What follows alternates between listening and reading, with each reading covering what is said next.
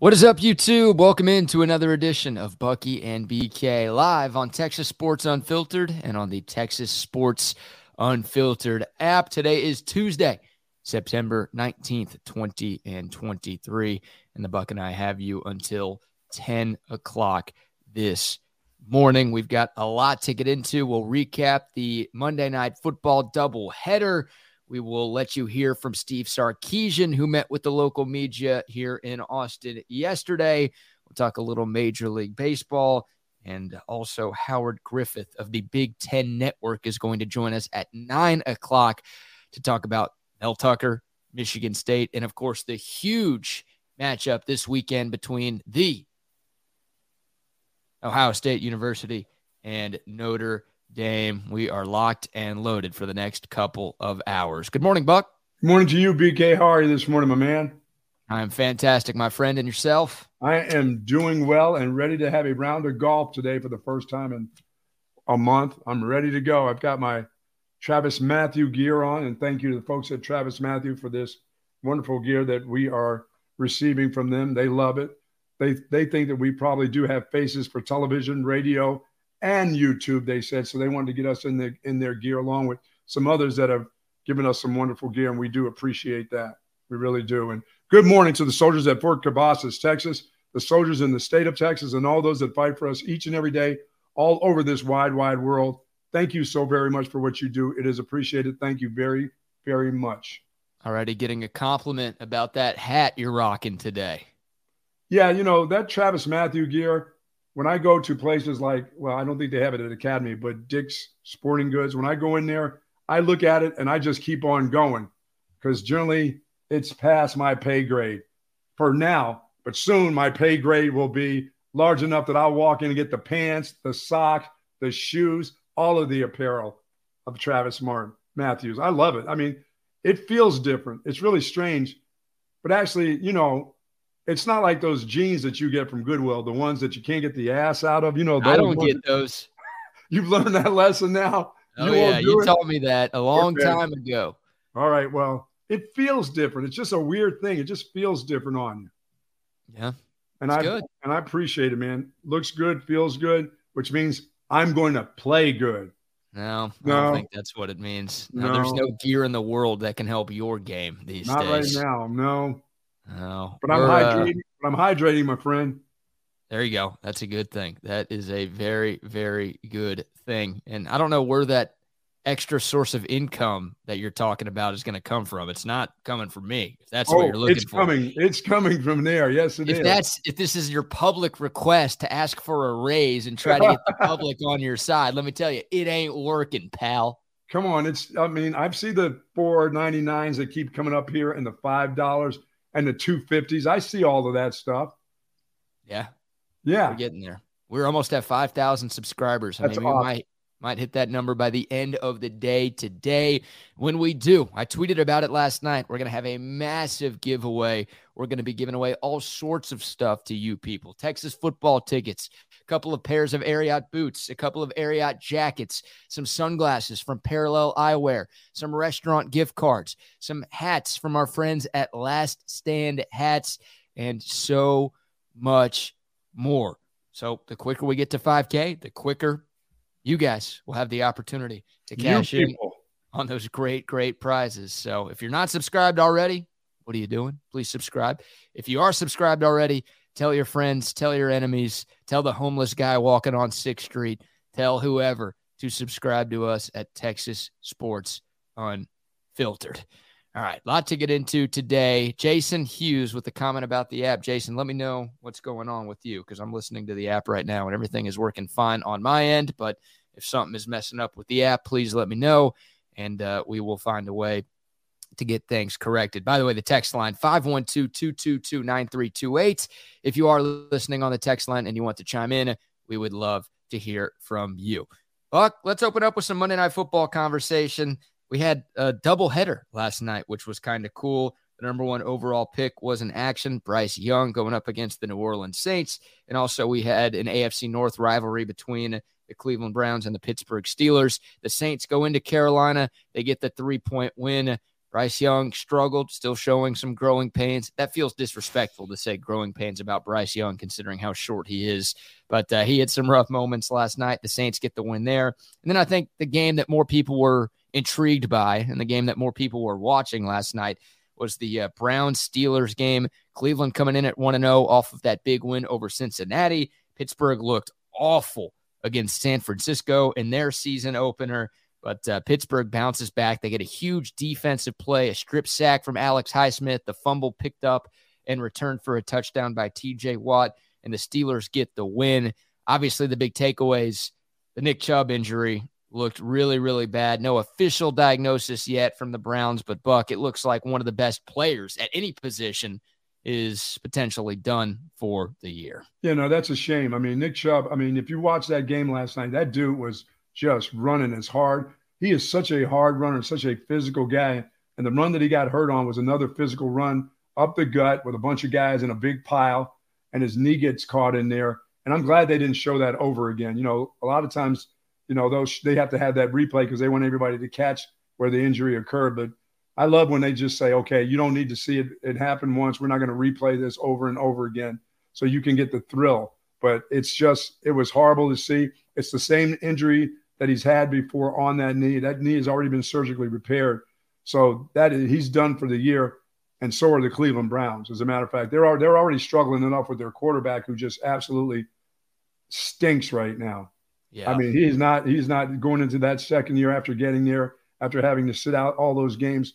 He still hasn't come back. He was a little bit better than he was in game one, but not much better. I mean, He is struggling. Deshaun Watson is struggling as a quarterback right now. Oh, he's one of the worst quarterbacks in the NFL. Like, the hope for Browns fans was, he only looked really bad towards the end of last season because he had been away from the game for so long, right? He sat a year, then was suspended for 11 games. So it was like, he's a little bit rusty.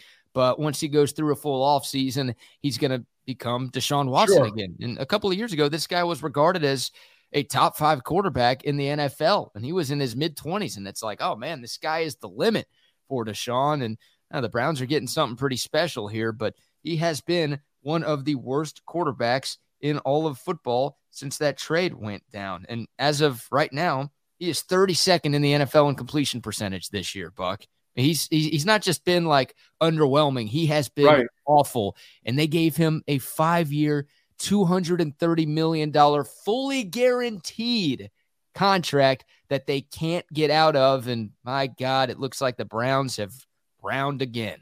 You know what? And now he's put the mojo on the rest of his team, including the best running back in the NFL right now. So his mojo is moving throughout the team slowly but surely. And that's a shame. That's a shame for Nick Chubb. He's a guy that you really like to see play. He is everything. He's flashy. He's got power. He's got the ability to make you miss. He's an all-around back that I don't think people really understand. We always people will talk about Saquon Barkley and his ability to do some things, but nobody's like Nick Chubb. Nobody has the explosion that Nick Chubb does. And that cat has speed that I didn't realize. He starts to outrun you. He puts you in bad positions as a defender because he can flat out outrun you. You don't get those shots. He was just in a pileup last night near the goal line, and that's him trying to use his strength like that at the end. He wasn't trying to make anybody miss. He was just trying to finish a run. Yeah, he got hit in a bad spot by Minkah Fitzpatrick. Some people are calling it a little bit of a cheap shot. I don't know if it was or if it wasn't. Hey, dude, you got to bring that guy down somehow. You go up there and try to tackle him high, he'll run you smooth over. I don't know. It's like you have to hit these guys and bring them down. You have to hit them in the thigh or the knee area in order. If you're a defensive back, you've got to do that. And I've hated that rule where when the big offensive linemen come out and they start coming around the corner, you have to hit them above the waist. That's crazy for a defensive back. What the hell is that little guy going to do against a lineman?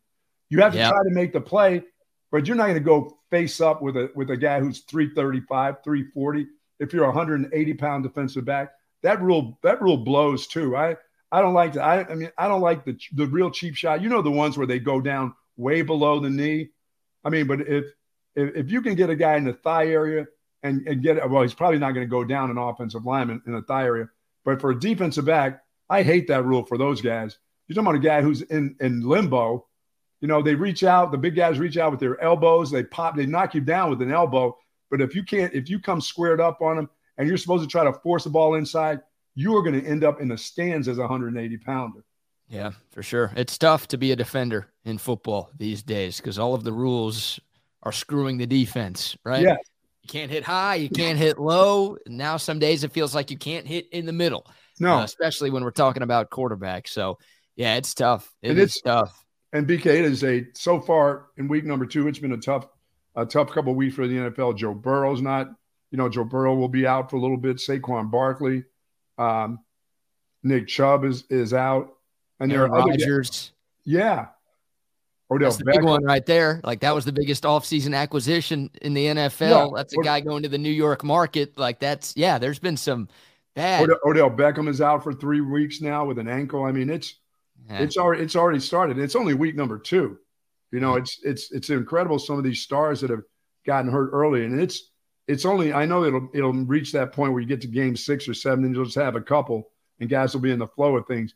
And they'll as somebody said, cheap shot, they'll start knowing where to hit, how to fall, and things like that. But those guys don't play in the preseason games.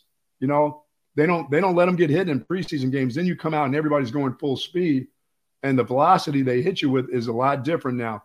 They're hitting you now for paychecks. They're not hitting you for per diem. They're not hitting you for food money. They're hitting you for their homes and their cars and their jewelry and their wives and their kids and their girlfriends. You know what I mean? And their TikTok videos. They're doing all that stuff now. I mean, it's about the cash now when they start hitting you. It's for real. So It's sad to see, but it's sort of like the NFL. I mean, this is what happens, but it just seems like in 2 weeks, major stars are out. Yeah, feels like it happens every year, but this year has hurt. There's no doubt about it. One of the best quarterbacks in football, one of the best running backs in football are already out for the season, and obviously some of those other injuries that you talked about where guys might be having to miss a few weeks too. Not what the NFL wants. And those players you brought up are all offensive players, right? That's what makes the NFL money. Speaking of money, that's why all of these rules are put in seemingly every year to protect the offense because, well, those are the star players. Those are the guys people come to see. They pay to buy tickets to watch those guys. They turn on the TV to watch those guys. And when those guys aren't there, obviously the business of the NFL takes a little bit of a hit. So yeah, you can't horse collar these guys at running back. You can't, people are now they're going to, this whole thing about hitting them low is going to start coming into play. There's going to be an area where defensive backs and linebackers can't hit running backs. Is going to have to be above the waist. And that's going to be ugly for defenders. I mean, it will be absolutely brutal. You're going to have 220-pound cornerbacks here soon, to survive in the NFL if they start changing those rules because running backs are getting hit in the legs. I mean, it's been that way forever. I mean, Gale Sayers, that's how he got it with a knee. I mean, that's just it's an unfortunate injury, but you can't start, legislating hitting guys above the waist at running backs. But you know what? In order to save their product, they're liable to do it. Well, back in your day, guys didn't even have surgery. They would just rub some dirt on it and go back out there, Thank right? you, BK. That's right. Yeah, and if you drank water back in the day, you were a little beat. That's right. Salt tablets. That's what it was. Have some salt tablets. Gross. Well, it does look like the Texans dodged a bullet with Deshaun Watson. I mean, it's amazing that they got 3 first-round picks and then some for that guy, considering just how bad he's looked since coming back to football. Once again, the Browns gave Deshaun Watson a 5-year, $230 million fully guaranteed contract to get that done. When I was doing radio in Houston, I was on the air when that trade went down a couple of years ago. And Texans fans were freaking out. Oh, we traded our franchise quarterback. Is this a good move? Is this a bad move? And what if Deshaun Watson goes to Cleveland and wins a Super Bowl and we're left here with nobody? I'm like, guys, calm down. It's the Browns. Okay. Yeah, he's going to screw it up. Literally, that was my big take. I was like, man, if Deshaun Watson got traded to Atlanta, that was a team that was interested. New Orleans was in the mix. Even Carolina was rumored to be there for a while. I would have been like, all right, now there's a chance that this thing's going to work, and then the Texans are going to be kind of left at the altar without their franchise quarterback. But when I saw which team stepped up and offered that ludicrous contract to Deshaun Watson and gave that ridiculous offer to the Texans to make the deal happen, I was like, oh, yeah, you guys are going to be, well, I don't want to say just fine because you're still the Texans, and unfortunately they're not just fine. But no, you don't have to worry too much about Deshaun Watson going to win a Super Bowl because he's playing for the Cleveland freaking Browns, and they don't win anything. Yes, and he stinks right now. He does. He does indeed. Just does. Yeah. I mean, it's hard to watch him. And, now obviously he was in line for talking about a lucrative contract for Nick Chubb. Forget about that. Now you go right back into the Saquon Barkley deal where you're not getting the kind of money you're going to expect next year or the year after. It's not going to happen. Dude, the life of a running back continues to get worse. Right? Oh, it does. It's not getting better. I mean, and all they could talk about was how great Nick Chubb is. It doesn't matter now. That guy he will have 2 knee surgeries. A franchise you can love him. You can love the guy, but you're not going to like the price tag. And he's not going to like the price tag that's going to come with a double knee surgery on that same knee. So those guys are underpaid and overused. That is a bad combination. And you get why running backs are trying to get more money. Sure. But you also kind of understand why teams are a little hesitant to give them those big money, long-term contracts. All right, a couple minutes away from your tip for kids. I want to say this, though, since we are talking about Monday Night Football. Bryce Young struggled a little bit last night. Now, the Saints have a pretty salty defense, and it's only the second game of Bryce Young's career. I'm not saying close the book on that guy by any stretch of the imagination, but some good news if you're a Texans fan, besides watching Deshaun Watson stink up the joint last night. C.J. Stroud's been the best rookie first-round quarterback. So yeah. Now, we're 2 games in, but the stats kind of tell the story. I mean, Bryce Young, 298 passing yards, 2 touchdowns, 2 interceptions through 2 games. Anthony Richardson, guy can't stay healthy. He's been he's a concussion ready to happen because he just wants to run. He's pretending to be Lamar Jackson without Lamar Jackson maneuverability right now. Yeah, I mean, he's a great runner. He's just got to go to your fall school or something to learn how to take hits better than he has. He doesn't need to take hits. That's maybe slide. Yeah. Go down, guy, or dive or slide or do something. Richardson's been solid and not great as a passer yet, but obviously pretty good with his legs when he's been able to stay on the field. But C.J. Stroud, 626 passing yards, 2 touchdowns, 0 interceptions. I'm not going to sit here and act like it's been all perfect for Stroud, but considering how banged up the Texans are on the offensive line, considering how bad, I'll say bad, mediocre would be too nice, their wide receiver room is. I mean, it's one of the worst wide receiver rooms in all of football. They haven't been able to run the ball at all with Dameon Pierce through these first couple of games. C.J. Stroud has actually been pretty impressive. So 2 weeks in, you don't say, oh, we've got a definitive answer on who the best quarterback in this year's draft class is, but that's a good early sign if you're a Texans fan that the guy that you ended up with so far looks to be the best of the 3 that were taken in the top 5. Well, what he looks like is a quarterback that can stand in the pocket, maneuver inside the pocket, BK, and find guys down the field. I like the way he moved. I did that. I liked it last year, and I like when in his last season at Ohio State, the way he started to move in the pocket, especially against Georgia. He looks like that guy that played in the Georgia game, who moved around in the pocket, found a little seam where he could step up because he seems like a tall guy. I don't know if he's really a 6'6" guy, but he plays really tall. But his ability inside the pocket really looks good. He doesn't get balls batted down like the little guy does. I mean, he stands tall. He throws over the top. And remember, that was his deal. People were wondering about that throwing over the top. Well, it's worked for him so far. He hasn't got a bunch of passes batted down where guys can't get to him and they jump. He still can throw over the top of those guys. And his accuracy, that's the deal with him. It's always been about accuracy. He puts it on the money. Yeah. He puts it where his guys can catch it. So I like the way I think this is going to work out for the Texans in the long term. I don't know how many years it'll take for them to get people around him, but I think they'll be thankful they got this guy instead of the short dude. Yeah, so far so good. Look, I won't reverse what I said before the draft. I thought Bryce Young was the best quarterback in this year's class. I'm not changing my mind on that one, but I was hopeful for Texans fans out there that they were going to be okay with C.J. Stroud. And once again, 2 weeks in, he's looked pretty good. The Texans are 0-2, which sucks. He's obviously got to win some football games, but he's looked all right. And the Texans look like they have a little something with the number 2 overall pick out of the Ohio State University. All right. It is 20 after 8 on a Tuesday. The club is going up. And also it's time for another one of Bucky's tips for kids in the car line, brought to you by our friends at Relax the Back. We love Relax the Back. I was over there yesterday to see the folks over at Relax the Back and looking for a road chair. So when we get on the road at places, we can just throw that bad boy in the back. It's not like the one you took from my office and took down the steps.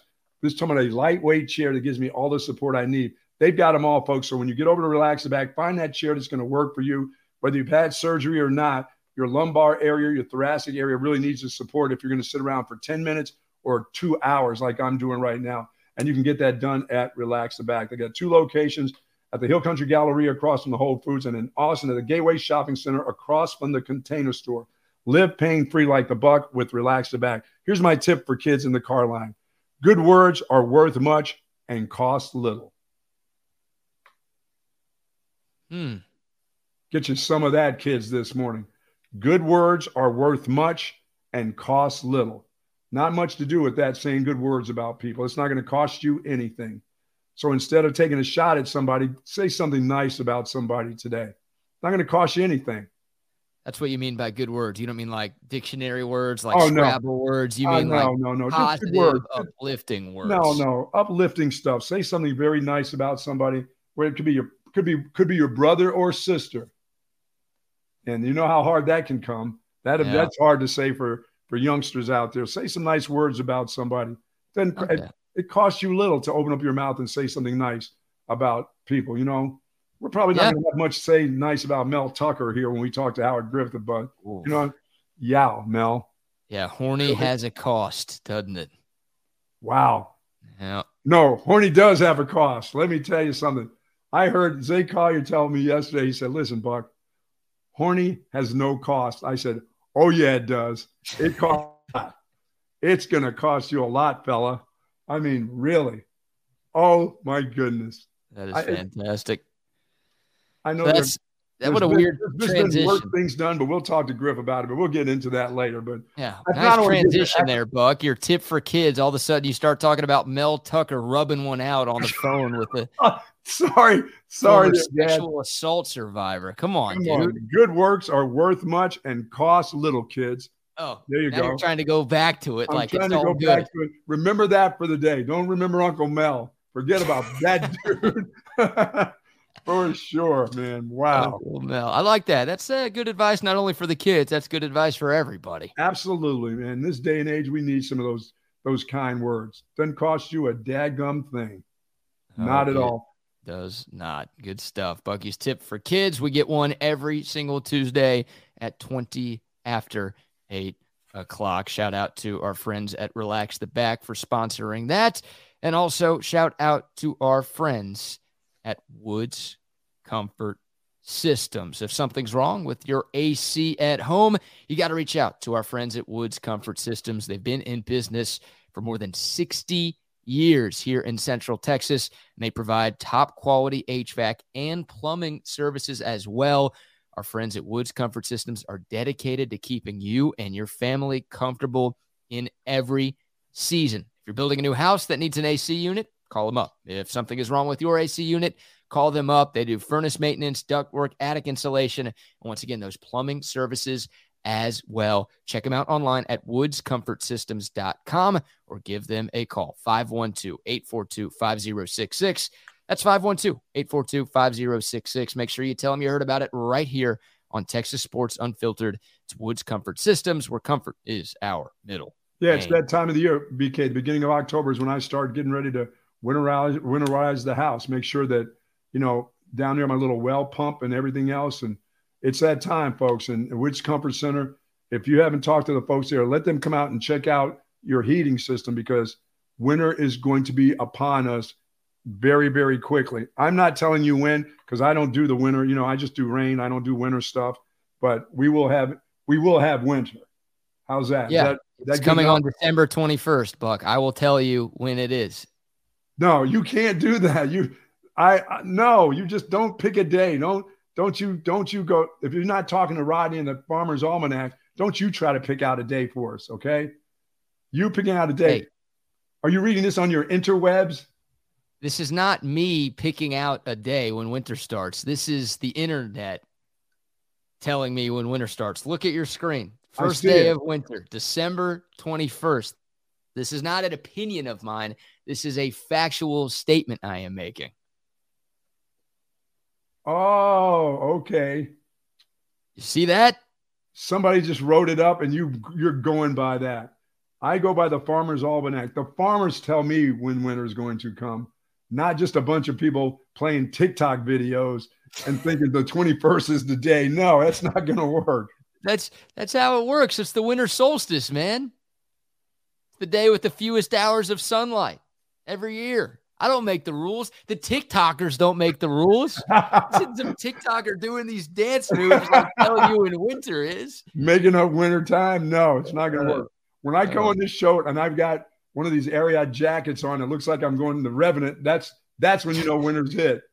When I've got a big hat over my ears, I'll let you know when winter comes. Not on the 21st. God.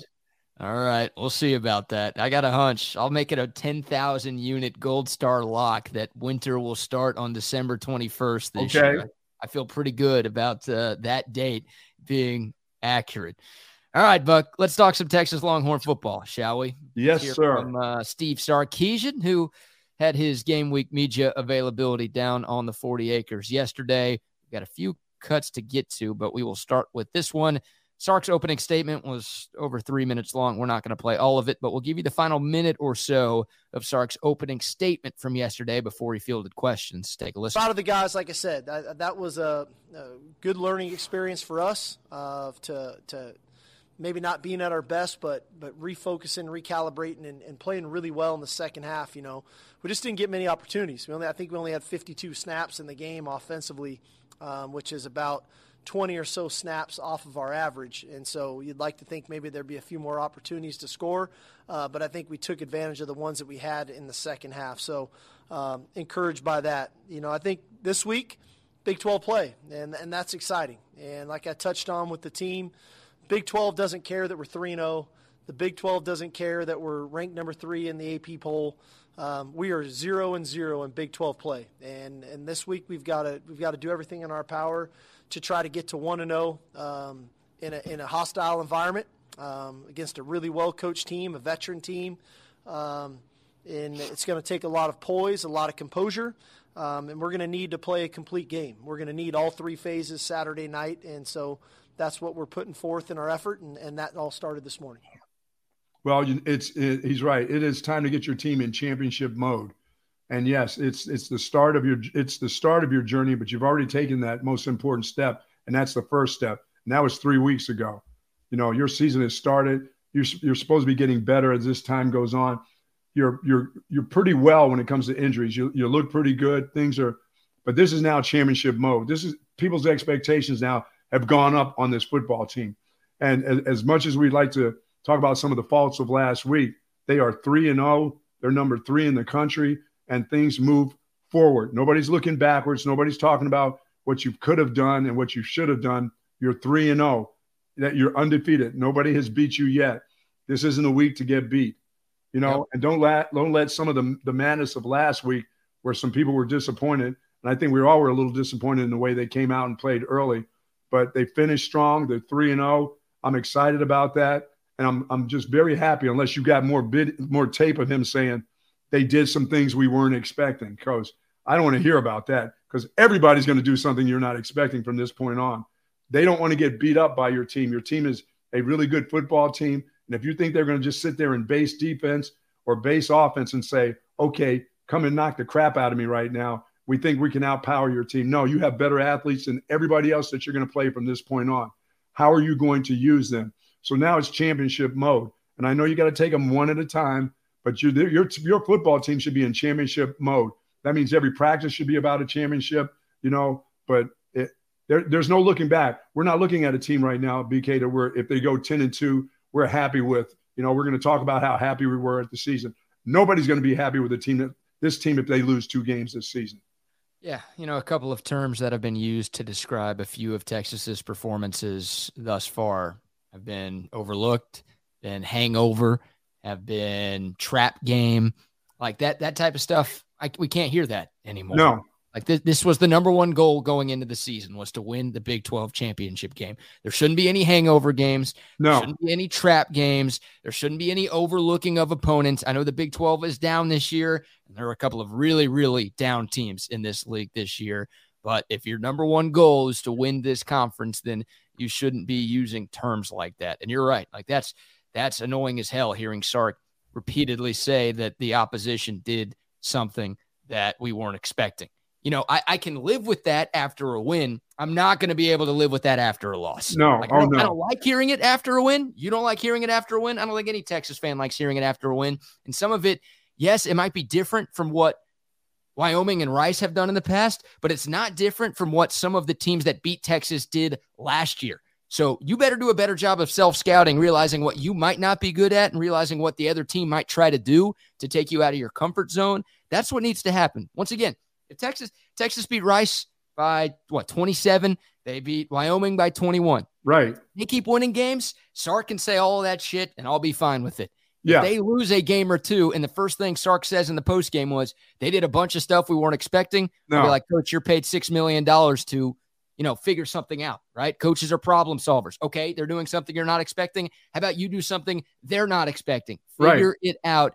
Get it together. Those excuses, those terms that have been used to talk about really just two games. Everyone was cool with Alabama. Right. To talk about the Rice and the Wyoming games, I don't want to be hearing that stuff every single post game on Saturday or every single Monday from Steve Sarkisian. Yeah, I mean, you can be honest with us. Our team was very lackluster in the first half of the football game. We're going to get better at that. We're going to fix that. I mean, he told us how things were fixable, after the Rice game. These things are fixable in game 2. They fixed it. They played Alabama. They played a really solid game against Alabama. It was fixable. They came back against a Wyoming team that did some things that were different. And I'm like, oh, no, not the old, we weren't prepared for this. Well, we weren't prepared for their second string quarterback. Well, come on now. Really? Your team is better than these teams that you're playing right now. And you know what? You're still undefeated. You fix those problems within the game, but you can't come out now. It's championship mode. So if you come out sloppy and lazy looking in the first quarter and the first half now, and as you said, they can win them by 1, BK. We'll all be cheering and excited. But if they lose it by 1 because somebody did something different, that's not going to fly. Right. Yeah, you can't get away with playing a bad half of football against Oklahoma. You can't get away with playing a bad half or 3/4 of football against Kansas State. Now, hey, maybe against Iowa State you can, maybe against Houston you can, but you are walking close to the sun. Yes, you are. You can just flip the switch in the fourth quarter of every single game. Now, we're happy that Texas has played well in the fourth quarter in some of these games this year because they did not do that last year. So that's a nice change. But this team, obviously, you'd like for them to be more of a 4-quarter team than they have showcased in 2 of their 3 games this season. And there's nothing wrong with talking about a championship. I mean, they've talked about it all before the season even started. So those goals are sitting right in front of you. You can still talk about them. I mean, I don't even mind hearing it from the players. I mean, if they tell me, hey, we're playing for championships, I'm like, that's fine, because I know what your coaches are telling you. Let's get this one first. We all understand that. All that, what people will say, what coaches are going to say. We got to take them one at a time. No, you're in championship mode, and you can still take them one at a time. You just got to play a championship game every week that you play. It's for the championship. It's not for anything more. It's not for – you're going to have a winning football season. Your team is too talented. You can fall into your number one goal is to have a winning season. You can fall into that. Right now you're 3-0. You can stumble all over the place and have a winning football season and go to a bowl game. It's much more than that. That better not have been their number one goal this year. Well, I mean, that's what you do. I mean, that's what coaches write down. That's those little goal setting things. And it's been that way forever. Have a winning season, win your conference championship, play for big things. You know what I'm saying? I mean, they go in order. You don't really skip one to get to the last one. I know you just don't. It's just not the way. That's just not the way they teach the game. Well, and sadly at Texas, they've had to have a winning season as a goal on that list because we haven't always done that in recent years. And Sark obviously didn't do that in year 1 either. Yeah, protect, have a winning, win all the games at home. You know what I'm saying? You have to protect your home. That's another one of those goals that coaches will throw out there. We have to protect our house. We can't have a loss at our house. Well, now it's much more than that. You can't have a loss, period. Everybody's looking for this team now to go undefeated. And once again, a lot of things can happen in a championship game. So I'm still saying get to the championship, get in there and play. I know you don't want to hear what you said yesterday. You keep changing your mind. Yesterday you said you need to win the championship. Now you're saying just get there. What are you doing, politician? Listen, I just want to get to the championship game. I'll worry about the week of the game and the talk after the game. I need to get to a championship here. Yeah. Okay. Yeah. I've been a part of a championship in the Big 12. I know what that feels like in order to just get there. A lot of things happen in between, getting there, but this team is too talented not to get there. And if they can right some of the little crazy stuff that they have going on, and they're not major things, they're just things that can get you beat. They're not major, but it's major enough. The minor stuff is enough to get you beat. First and 15s, letting a team take the opening drive and shove it down your ass. It's those things those aren't good when you're a championship football team. So I think you'll see this team this week in championship mode. And I mean on all three aspects of the game, including the special teams. I think you'll see things change in a lot of ways. I think you don't need a meeting this week. You're playing Baylor. You don't need anybody to call any meetings. No team meetings necessary. Team only, coaches only. It's everybody together in this one because now you're starting conference play. You don't have to give your official score prediction right now, but are you feeling Texas by 14.5? That's the Vegas line right now. Do you think Texas is going to go into Waco and handle their business pretty easily this weekend? I feel that they're a 3-touchdown winner. Okay. I like that. All right, let's hear another one from Steve Sarkisian. How about talking about Quinn Ewers' performance? Ewers set the world on fire in Tuscaloosa last Saturday. He looked like he was on fire the way he was playing on Saturday against Wyoming. Here's Sark recapping Quinn's performance against the Wyoming Cowboys. I think just every aspect of the passing game needs to improve. We felt like we weren't as sharp. We had a protection breakdown in there. Didn't have the best play calls predicated on what the coverages were. I think Quinn could have probably made a couple throws that he normally would make. So everybody kind of took their turn, and that's not to make excuses. We all have to be better, and that again, you think passing game, you think play call, and you think quarterback, and most notably, both of us need to be better. But I think everybody else needs to be better as well, and so we all got to take responsibility of that. And we're going to need our passing game, as we know. And so, again, I'm not going to let one game kind of knock me off my rocker on this one. We were really good throwing the ball for 2 weeks, especially in week 2. It wasn't as clean as we wanted to. The lucky part for us, we have a run game that we can lean in on, a defense that we can count on, and special teams. But we'll get that fixed, and we'll go out and play much better in the passing game this week. Did he just say we have a run game we can lean on? They leaned on it in the fourth quarter on Saturday. And we have defensive linemen we can lean on for touchdowns. And, since we don't use the tight end, we can always use our defensive linemen to get in the game and get it done for us. Yeah, you can lean on that. You're so mad about that play. It was a touchdown. I'm not mad about one of the best offensive plays they had all day. I'm not mad about that particular play. That was a great play call. It was a great execution. I'm mad at the fact that the other guy who plays an offensive position all game long doesn't catch a pass. Yeah. That's what I don't care who caught the touchdown. It doesn't matter to me. I don't care if the center got out there and caught the touchdown. That'd be great. But the fact that a guy who plays offense is one of your weapons doesn't touch the ball in a football game, that's not good coaching. I'm sorry. That you can't tell me they took all of that away from you. You let them take that away from you. You took that away with your play calling. Yeah, I don't know if that was a Sark thing or a Quinn thing or a combination of both. Like, there was a time early in that game where Quinn Ewers did throw it to Jatavion Sanders, but it was the throw that should have been intercepted in the end zone. Oh, that was the punt. That was the punt. Yeah, I threw it into double coverage and nearly cost Texas 3 points. It was an awful decision by Quinn Ewers. JT Sanders was not open.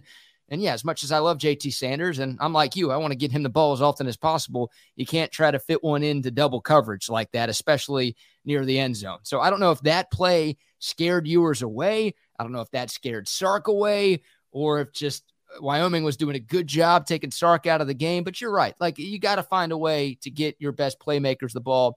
JT Sanders having 0 catches is unacceptable. And the combination of, Sanders and Mitchell and Worthy and Whittington only having 8 catches, like that's ridiculous, dude.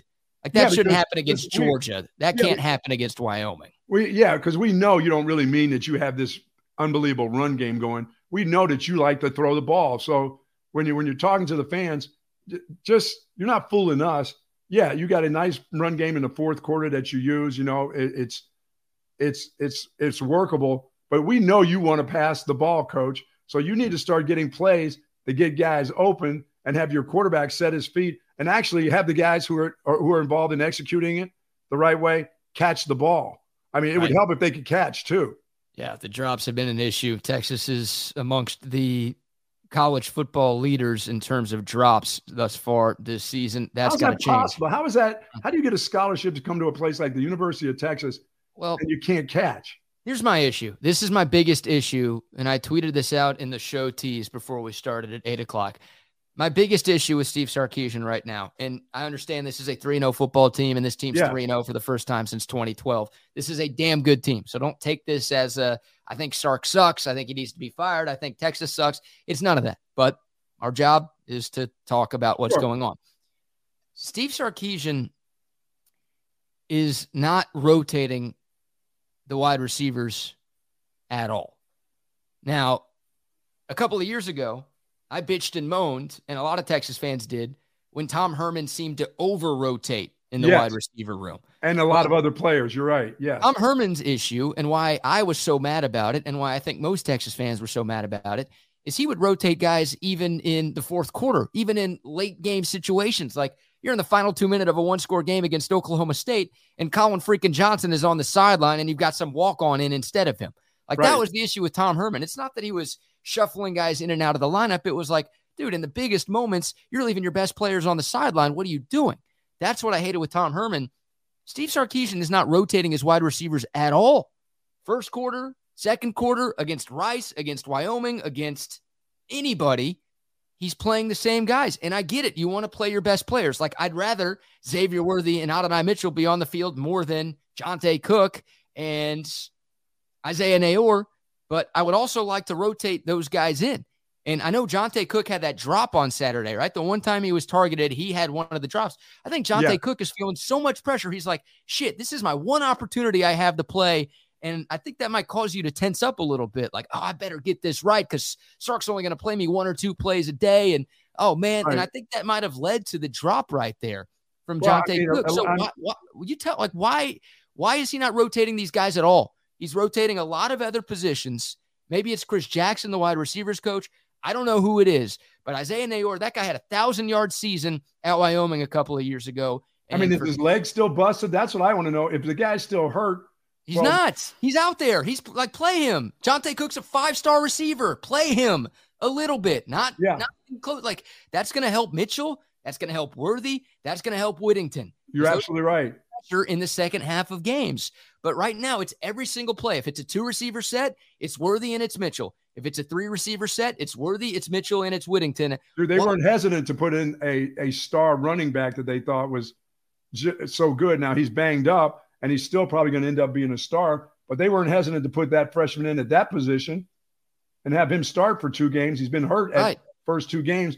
But I don't know why they're so hesitant at this wide receiver position. Are they just worried about timing and Quinn Ewers? And if they're all on the same page, well, they should be on the same page right now. But I believe you're right. I believe you got to give some of these other guys a shot at it. I've been waiting to see Nayor play for 2 years now. And if he's healthy, he can get in there and make a catch for 8 yards without the ball hitting off his hands, I got to believe. Or at least let me see if he can. Can that dude get open? And you're right. They don't rotate. They're leaving those guys in. And I don't think Sark is comfortable right now that his quarterback and his wide receivers are on the same page. I mean, you brought an NFL wide receiver coach in there to get guys on the same page with this quarterback. Obviously, you throw the ball an awful lot at practices, but why isn't it computing? And why is it not computing in the game? What's the deal about the games? I mean, these other guys are supposed to be good enough to play. You're supposed to have this kind of depth. We talk about that wide receiver room. We need to see more of these guys. Yeah, these guys are going to transfer, which that's a problem because Worthy's going to the league after this year. A.D. Mitchell's probably going to the league after this year. Jordan Whittington, I think, has to go after this year. So, like, I don't know. Like, you're pissing these guys off. Like, they're not going to get to play. I'm sure Jonte Cook came to Texas with the anticipation that he was going to play at least a little bit as a freshman. You think Isaiah Nayor is happy that he transferred to Texas right now? And that guy's like, shit, I could have gone to Tennessee, stayed at Wyoming, anywhere else, or stayed in Wyoming. Like, I don't think he's upset that he left Wyoming, but he had plenty of other offers where he could have gone and he could have actually played. Like, I just don't get it. It feels like it would make this offense better. Once again, I'm not saying like 50-50 split, but I'm saying, man, you could bring Jonte Cook in for more than one play. Would you be saying this if these guys were catching the football? Would you still be saying that probably? I wouldn't be as adamant about it. Yeah. But I would still be like, where's Isaiah Nayor? Where's Jonte Cook? Yes. Like, we're playing Rice and Wyoming. Are those guys not even good enough to play against those teams? Yeah, that's like, interesting. Well, if they don't play in the non-con, are they going to play at all when we get to the Big 12? That's very interesting. You're right. Will they be in the games where clutch moments are against Texas Tech or TCU, or you're going to be afraid to put them in then? If you didn't put them in those two games, Rice and Wyoming, I don't know what you're going to do. I still think they're working on trying to get the quarterback set with the guys that he has. Well, it doesn't make much difference if that guy doesn't set his feet. That's not going to help anybody if the ball is going to be overthrown or dive bombing at guys because his feet aren't set. So I know Coach had to say something yesterday in the media availability about Quinn Ewers and his footwork again. I mean, as I said, that's a constant. I'd be in his ear.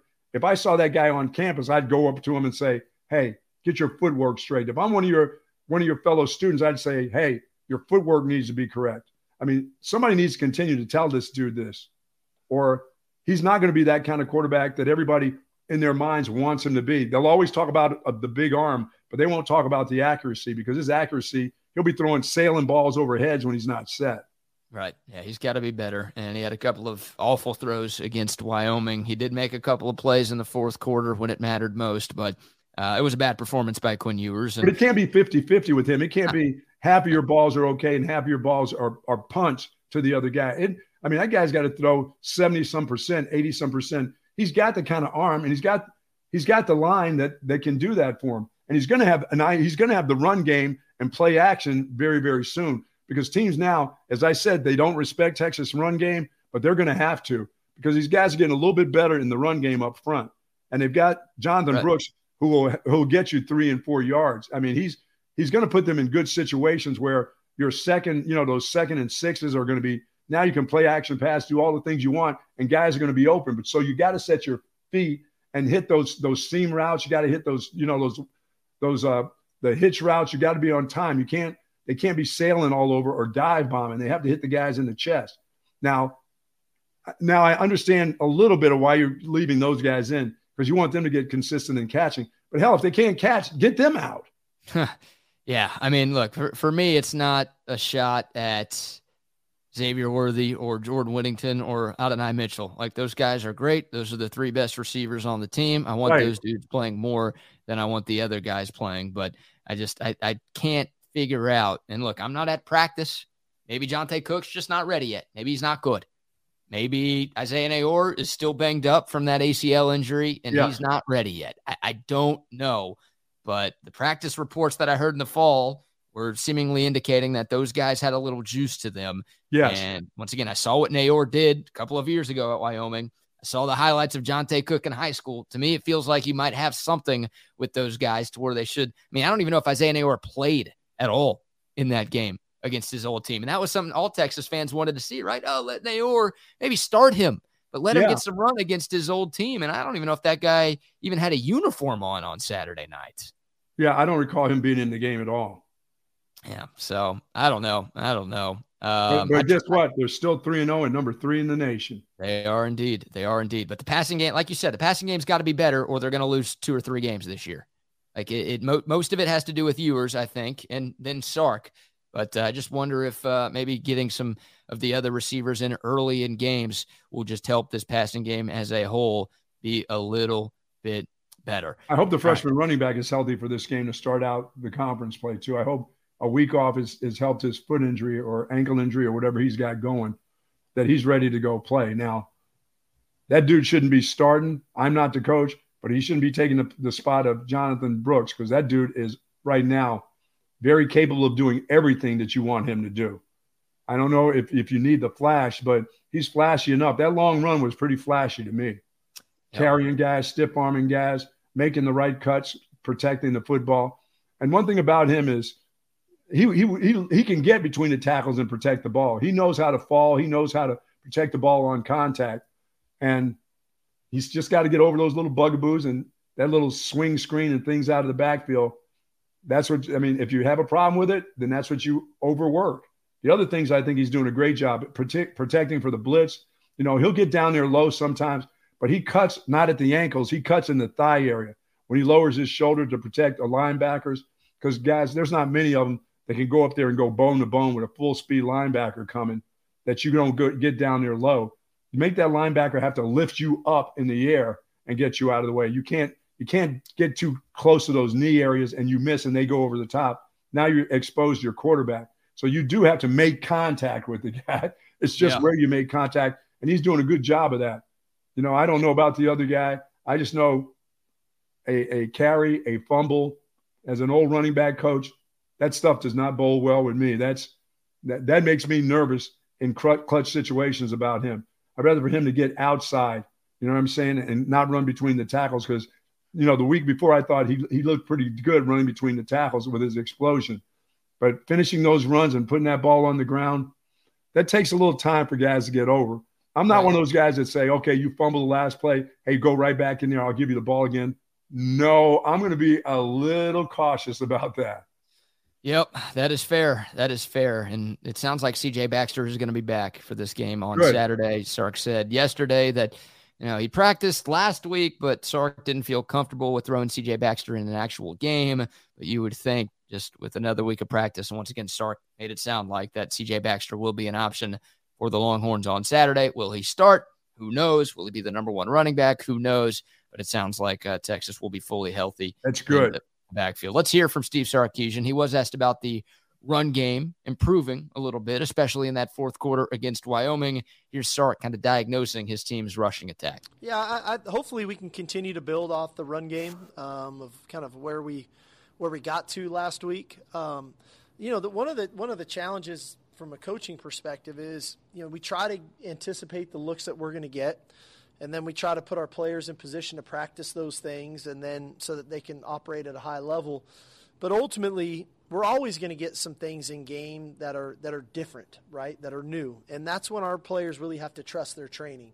That's when they have to fall back on their fundamentals, right, the training that we've put them through training camp and where the rules apply to each run and block it to their capability. And then on the sideline, we can get those things fixed. And so I think we can mature in that frame of like, hey, we're going to practice our runs this week versus the variety of things we think we're going to get. If something outlandish comes out, if we just trust our training, we stick to our fundamentals and techniques, we should cover them up. It might not be the ideal run versus that specific look or that front. Then that's where we have to adapt and we have to adjust as a coaching staff and maybe get them to something different. Yeah, I mean, you're not going to come up with something. You're not going to see anything exotic against Texas run game. You're not going to see a two-man front, you know what I'm saying, and everybody else dropping in the linebacker area. I mean, there's just little nuances to what they change up. I mean, when he comes in his press conference, sometimes he makes it like these exotic changes that we've never, ever seen on film. We didn't know what to do, and it took us a while. No, they're not exotic moves. They're just a little tinkering that your guys should be able to do. It's a part of what they've seen and what they understand. If the guy isn't right here and he's just slightly shaded here or there on the defensive line, then those other rules apply to what you've been talking about. They're not exotic changes. He understands that. But, man, sometimes it sounds like he's seeing things that he's never seen in football before, you know? Yeah. Well, last year Texas beat Baylor here in Austin to close out the regular season, but Baylor's defense did some things that gave the Texas offensive line fits. A lot of false fronts, a lot of twists and stunts. It's some of the stuff that Rice did so successfully against Texas in the first half in the season opener. I think they got that from what Baylor did last year. Yeah, I mean, and BK, you're right. I expect Baylor to do twists and stunts in the run game. Well, if they get out of their lanes when they twist and stunts and your guys are on them, you can see some big plays. Those are the ones that I used to love. I mean, as a running back coach, having Ricky Williams and Priest Holmes, I would love when I'd see a 9-man front and you were really going to blitz in there. And I said, if you get out of your lanes with those two guys coming through there and you think it's the one-on-one and all you can have is an arm out there, you're probably going to end up with a broken arm. And one of those guys are going to the house. I love when you put up 8-man fronts. I'm not one of those guys that say, okay, they've got 8 up. We got it one-on-ones outside. Let's throw the ball. I'm like, oh no, you got your blitz runs, bring it. Because if your guys have better be conscious of if they're out of their lanes, what can happen if you have really good backs. And I think Jonathan Brooks is one of those type of kids. If you're not squared up in the hole because you made a move and get out of a lane, if you just got a piece of your body there, he's going to butcher that arm. He's going to go right through that. So fine, bring on your run stunts. I love it. And I especially loved it against the counter play when your guys got washed down and your guy stunned it and he took the wrong gap on a counter play and it ended up being a gaping hole there. And your guy didn't even have to block it. He could just pass him up and go on through with your guard or your tackle. So bring on all your stunts, bring on all your run stunts, but they're not so exotic that you haven't seen them before or your players have never seen them before, but they're going to do it. They're going to make sure that you're disciplined enough in your run game and your offensive line is disciplined enough to go by the rules that they have too. That, okay, if he's not there, he's not in that gap, I just need to move right along and still do some things that need to be done. You can't, they're not all exotic run game stuff. It's not. Yeah, I don't know if Baylor's going to go blitz heavy early on, right? I think they might drop 3 safeties over the top. Well, they're going to be scared. You're right about that because if they show all those guys where they got them all at the line of scrimmage, Sark is then going to counter with, can you cover my guys one-on-one? Well, Baylor's going to do what Wyoming did and what Rice did to have success against Quinn Ewers and Texas. They're going to put their guys on the move then.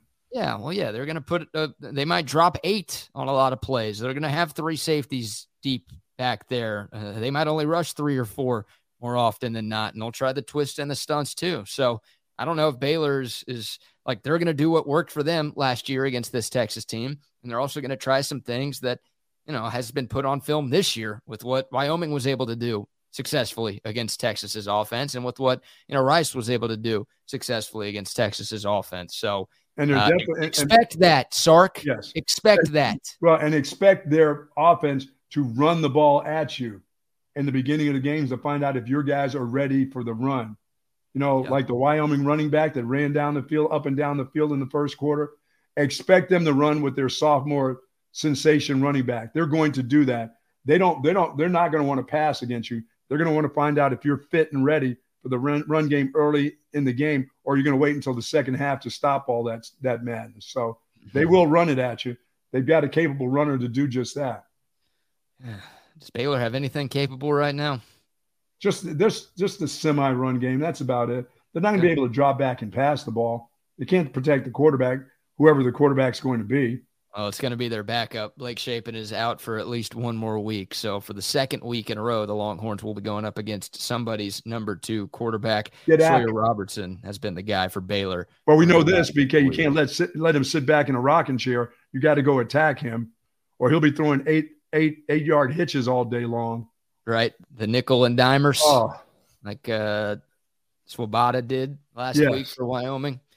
Yeah. All right, before we get to Howard Griffith of the Big Ten Network, who's about to join us here to talk Mel Tucker, to preview the big Ohio State-Notre Dame game coming up this weekend, and just to talk all things college football, let's give some shout-outs to some of our great sponsors. Bucky, how about the fine folks out in Bee Cave, the Covert family in BK? Yeah, we love them. We love them for pregame shows. Of course, we love what they do and what they're doing for us when we have our home games and our meet and greet. We love everything about the Covert family and what they do. And right now, out in Bee Caves, they got 3 state-of-the-art auto dealerships carrying 7 brands: Buicks, GMCs, Cadillac, Chrysler, Dodge, Jeep, and Ram. It's all out there for you. And they've got an incredible 86 service bays throughout, and the waiting time minimal, folks. When you're going to put your car in the shop, believe me, I don't care if you're just going to change the oil. You don't want to be sitting around there for hours. You want to get it in and get it out. And at Covert's, they've got something for everybody out there. For more information, go to covertsbcave.com. And don't forget Covert's out there in Hutto, Covert Ford and Covert Chevy in Hutto, and Covert Ford and Covert Lincoln right here in Austin. While you're out there, say hello to Dan and Mike and Stacy and the whole gang. And nobody beats a Covert deal. Not now, not ever. And they've been doing it since 1909. How about that? It's pretty good run. That's about as long as you've been alive, right? I was getting ready to say close to my age, yes. I think it is your age right there. All right, shout out to Covert BK. Many thanks to them. Also, shout out to our friends at sendtexttickets.com. If you're looking for tickets to Texas Baylor this weekend, they've got them for you on site right now at sendtexttickets.com. Every game, every team, all season long. And it's not just college football. They've got the NFL and Major League Baseball and the NHL and every sport, concert tickets, ACL Music Festival tickets, Broadway show tickets. They've got them all on site at sendtexttickets.com. Shout out to them. Shout out to our guy, Ashish. Buck, did you get your hard copy of The Statesman yesterday? No, but I did get my Olipop. Did you? Yes, sir. Come on. Yeah, yes, sir. I got it at HEB, but they're at 7-Elevens. Everything you need is at 7-Eleven. But I did slide a slice of pizza in there from 7-Eleven yesterday. You did say you were going to. I did, and Nice. It was delicious. Of course it was. I don't know. People are saying, you eat pizza from 7-Eleven. Well, hell yeah. I eat everything from 7-Eleven. I don't miss out. And yes, I did have a little slice from 7-Eleven, and it was delicious, folks. Did you get one of them taquitos or one of those hot dogs? Don't mess with the rotisserie hot dogs. I don't play that game. Why not? No. I'm a pizza guy. I don't do taquitos. I don't do burritos or Frito pies or corny dogs. I'm not exotic. I don't like things fancied up. Okay. A slice of pizza is just fine. You like to fancy things up. I've been trying to convince girls for years that corn dogs are exotic, and now I have my proof. I've been trying to eat all this shit, and it's like, oh, this is great food. This is fine dining right here, right? No, it's not five-star dining experience, and we're going to Whataburger or something. Yeah, they complain, but now, according to you, stuff like that is exotic. So thank you for being on my side. We love those folks. Yes, we do. Tell me more about Olipop, man. They're sending us some more drinks, and they're sending us some gear too for us to rock on this show. Olipop gear, Olipop gear, baby, coming our way. Nice, I like it. I enjoyed the cherry flavor. I was when I drank soda. Yes, folks, I liked grape. I liked cherry cola. Heck, I used to drink a drink called Cheer Wine. And they've got that at Specs, as a matter of fact. Cheer Wine, I used to put peanuts in it, shake it up, and drink it. Delicious. I have an exotic palate, BK, for certain things. And drinks are one. And I had an Olipop cherry. It was delicious yesterday. You put peanuts in wine? Can you explain that story again? It's called Cheer Wine. It's not. It's a soda. It really isn't. It's not wine. It says Cheer Wine, but it's not. It's a soda, very sweet soda, almost like a Dr. Pepper taste to it, but cherry. Drank that as a kid. And that's why I am what I am today, because of that, growing up drinking that soda. Wow. Okay. Well, don't drink that anymore. No. Go with Olipop instead. No. They've got ingredients that are good for you. They do. It actually is good for you. That's why Olipop is legit. I'm texting Howard Griffith right now, Buck. I'm not completely ignoring you. But Olipop, it's the best, man. It's a new kind of soda. And like the Buck said, you're actually getting health benefits from drinking this stuff. 9 grams of fiber in every can. Only 2 to 5 grams of sugar in every can. And they've got a ton of great flavors. Like the Buck talked about, the cherry cola. They've got grape. They've got classic cola, root beer, lemon lime, cream soda, so many options. A ginger ale one as well, if that's your vibe. They've got you covered at Olipop. You can get it at HEB, at Target, Whole Foods, Costco, Walmart, wherever you get your groceries. You can find some Olipop. It's BK approved. It's the Buck approved now, it sounds like. And I think you're going to enjoy it as well. Many thanks to our friends at Olipop for sponsoring us here at Texas. All right, while you're trying to get up grip, let me tell the folks about Sue Patrick. It's been around since 1975. And what they've done is someone saw me wearing one of the Sue Patrick golf shirts the other day. And it's Texas Longhorn theme, but it's got teeny little Longhorns all over it, and they combine and they connect to each other. So someone was asking me about that shirt. Well, Jay Willems over there, Sue Patrick's son, decided, hey, let's put these on all of the guys at Texas Sports Unfiltered. And they gave us a bunch of those, 10 to 12. And even for the ladies, they've got them, polos and golf shirts. And these things are just dynamite. People are and now they're just about sold out, BK, but we have ours. And you can get them over at Sue Patrick's. They've been around since 1975. They've got that incredible selection of Texas Longhorn apparel. collectibles, accessories, and even more. And they've got tons of Texas-themed gifts and a wide variety of men's and women's clothing. They offer free shipping for their online orders of $49 or more, curbside delivery. But do drop by the store. If you got an opportunity to drop by the store, you can find anything that you want. Christmas gifts. I mean, they've already got Christmas stuff up and ready to go. They're located at 5222 Burnett Road, or check them out at SuePatrick.com. Yeah, many thanks to Sue Patrick and the great team over there for hooking us up. Excited to see those shirts, man. Those things sound you pretty. You with that. That's a nice looking shirt, man. Yeah. No, they really are. They've got a great selection of all sorts of UT stuff and all sorts of great gifts for anybody in your family. All right. We've got a couple of comments. Somebody's asking you how many national championships did you win, Buck? I've won none as a coach of of college, but I did win a semi-pro national championship that I coached in Austin, Texas. We beat a team from Philadelphia. Was the two-time defending coach. I did that in year number 1 of existence for the Austin Knights. Yes. There you go. Great job. So, Eric, stop taking shots at Bucky. He is a championship winning coach. How many championships have you won, pal? Some guy's mad at you. He's like, oh, he lost to Rice. He shouldn't be able to criticize anybody's play calling. I don't think what we do is criticize. We just critique what's going on and what we see.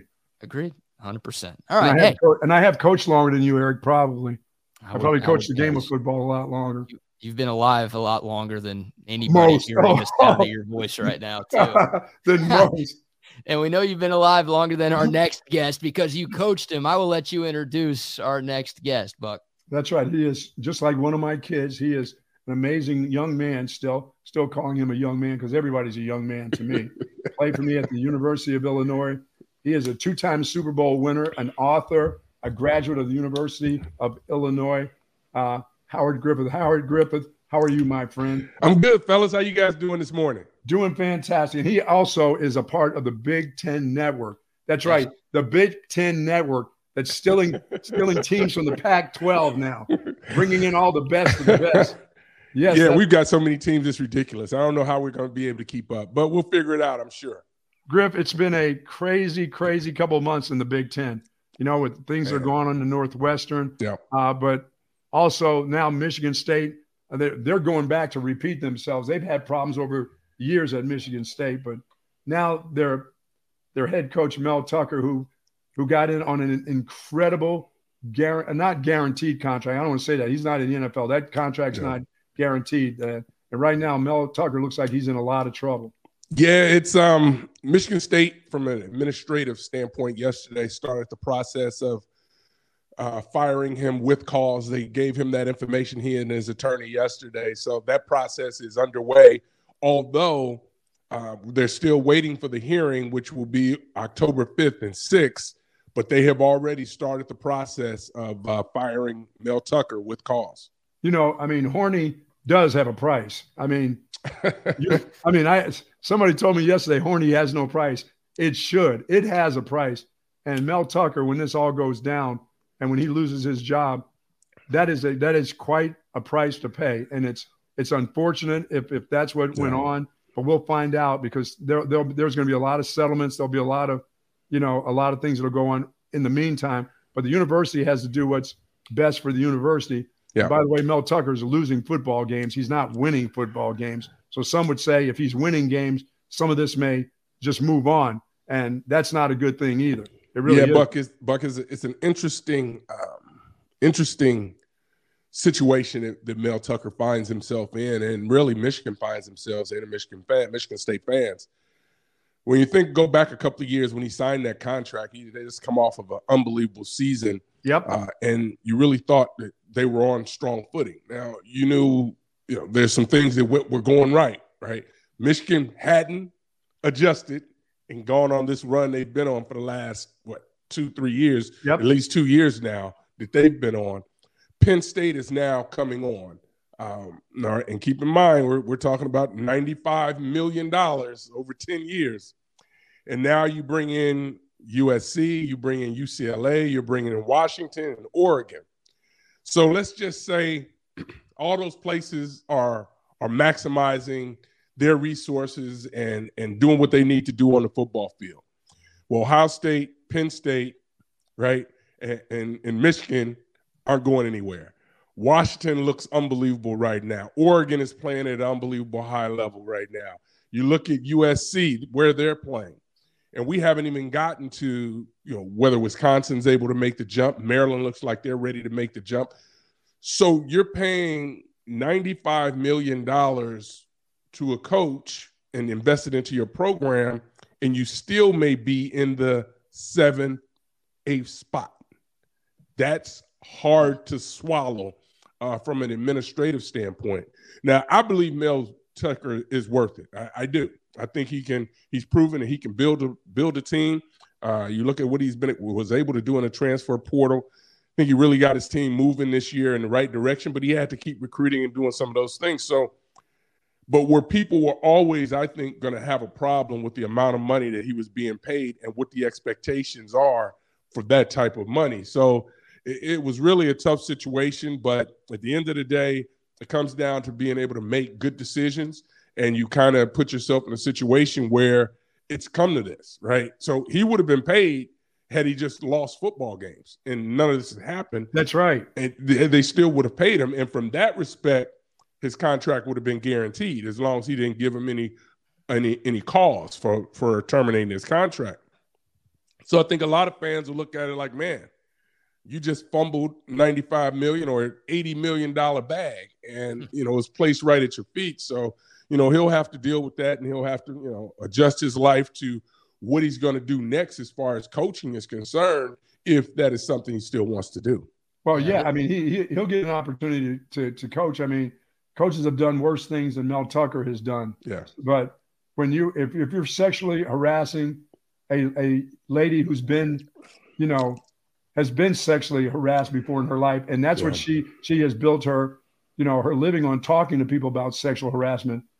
Yeah. You're like, that's like the mistake of a lifetime. I mean, really, dude, that's whether it's consensual or not, you don't have these conversations, because in my mind, what I think is maybe totally different from what other people think about this whole case with that.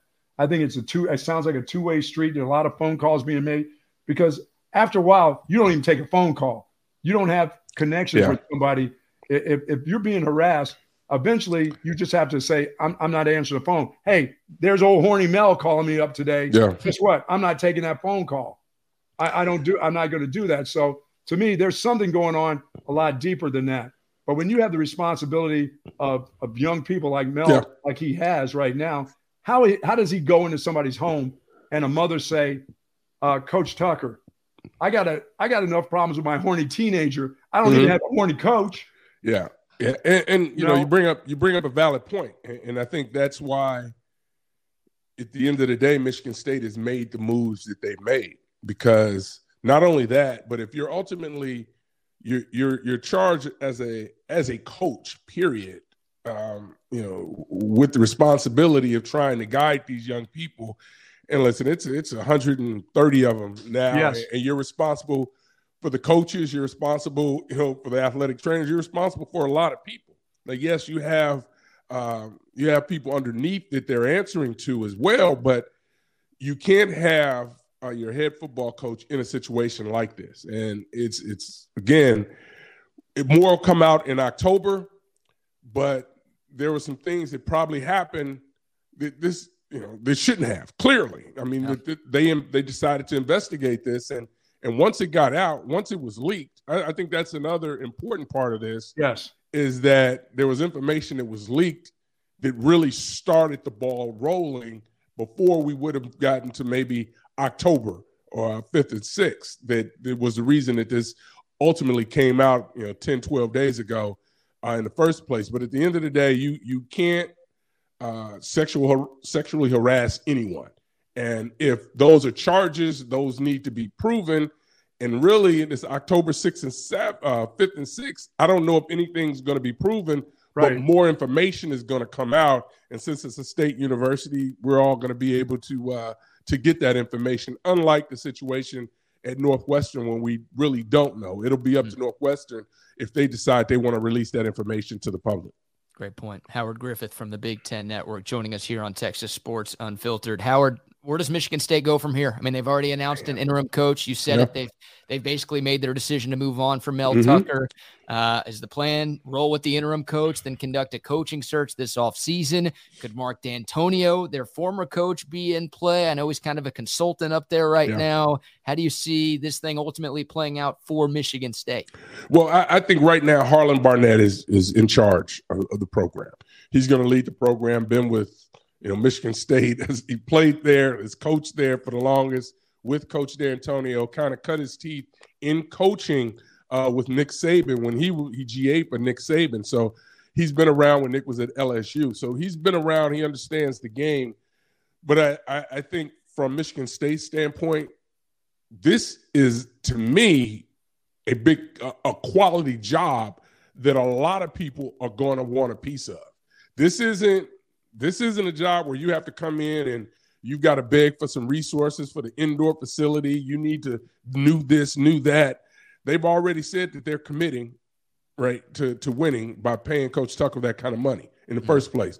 So I think you shoot for the moon, right? You call all the people who will probably say no, and then you start to come back down the list. But I think this will be a highly sought-after job by a lot of coaches that are out there. And I think from Michigan State's perspective as well, they need to figure out, do they want to go with a young hotshot offensive coordinator or defensive coordinator? I don't think this is a place that needs a veteran guy. Sorry about that, guys. That has built programs. You don't need the quote unquote program builder to come into Michigan State. You need to decide whether you want to be an offensive juggernaut to be able to compete against Michigan, be able to compete against Ohio State and Penn State the way they're built right now. And now you talk about USC and Oregon and Washington. So I probably see one of these young offensive minds, someone that's probably been around a program that has a large back office, which Michigan State does right now. I mean, you talk about people that are evaluating the transfer portal. You talk about all the things they're doing in engagement as far as student athletes are concerned. I think you look around at college athletics, you look at some of the hot names that are out there and young people, and I think they're going to want this job because it is a high caliber job. The one name I would throw out there is Sean Lewis. That's at Colorado. He was at Kent, had success there, has been able to do a lot of things. I think you look at, some guys, coordinators also in the conference right now. Manny Diaz, if you want a defensive guy who has head coaching experience at Penn State, would be very interesting. Sharon Moore would be very interesting. BK shaking his head. He's shaking his head. I know. I understand. I'm just said Manny Diaz. I'm just saying right now, Manny's on a roll as a coordinator. He's really rolling. So, is that somebody you would be interested in? Gaddis at Maryland, is that somebody? So I just think the net is going to be so wide for this because this isn't, again, like I said earlier, I don't think this is a situation where you need to find that guy that can go build and has built before someplace else. Yeah, Howard, and the rest of the Big Ten right now. I mean, the game coming up this week, you spoke highly earlier about Ohio State, Notre Dame, but the Fighting Irish under Sam Hartman right now are on a roll. They're on a roll defensively. They can run the ball. They can throw the ball. Their young head coach in his second year has found that magic, and that magic was finding a quarterback that can do it. And we knew what Sam Hartman was at Wake Forest. He was a dynamic player at Wake Forest. They had great wide receivers. And it looks like he's in tune to the wide. I don't know if they have great wide receivers at Notre Dame, but they have solid guys, and they have a great quarterback right now. Yeah, I'll tell you what, the wide receivers are going to be that are in high school right now are looking at Notre Dame probably more so than they have been. But to me, it really speaks to how important it is that when you're recruiting to make sure you get the quarterback position right, because that position changes the entire dynamic of what you not only the team, not just your offense, but your team. Because now, if you've got a good defense, that outstanding quarterback or that potential first round quarterback is also getting that defense ready because they're probably not going to see a guy as talented as him when they look down the schedule. Maybe you see one. But that's what's happening there. You know, Notre Dame has always been, you know, one of those places where it's win a national championship or bust. And you know, it's unfortunate, but that's really what it is. So you have to make sure you get that quarterback position right, and Sam Hartman has got that thing really humming. And you talk about Ohio State, they still have questions. They did a great job last week, but they still have a lot of questions defensively, whether or not they haven't been giving up the big plays, but you know, they haven't been able to get off the football field. You know, they've really struggled offensively staying on the football field, minus last week's game. They did a great job last week, but before that, I think coming into the last week, they were converting about 24% of the time on offense, and that's unheard of. And what that's done for them or done to them, it's affected their scoring ability because they're not getting as many plays. They're not getting as many opportunities, and that's one of the things I can tell you that Ryan Day is concerned about and has been concerned about since the beginning of the season.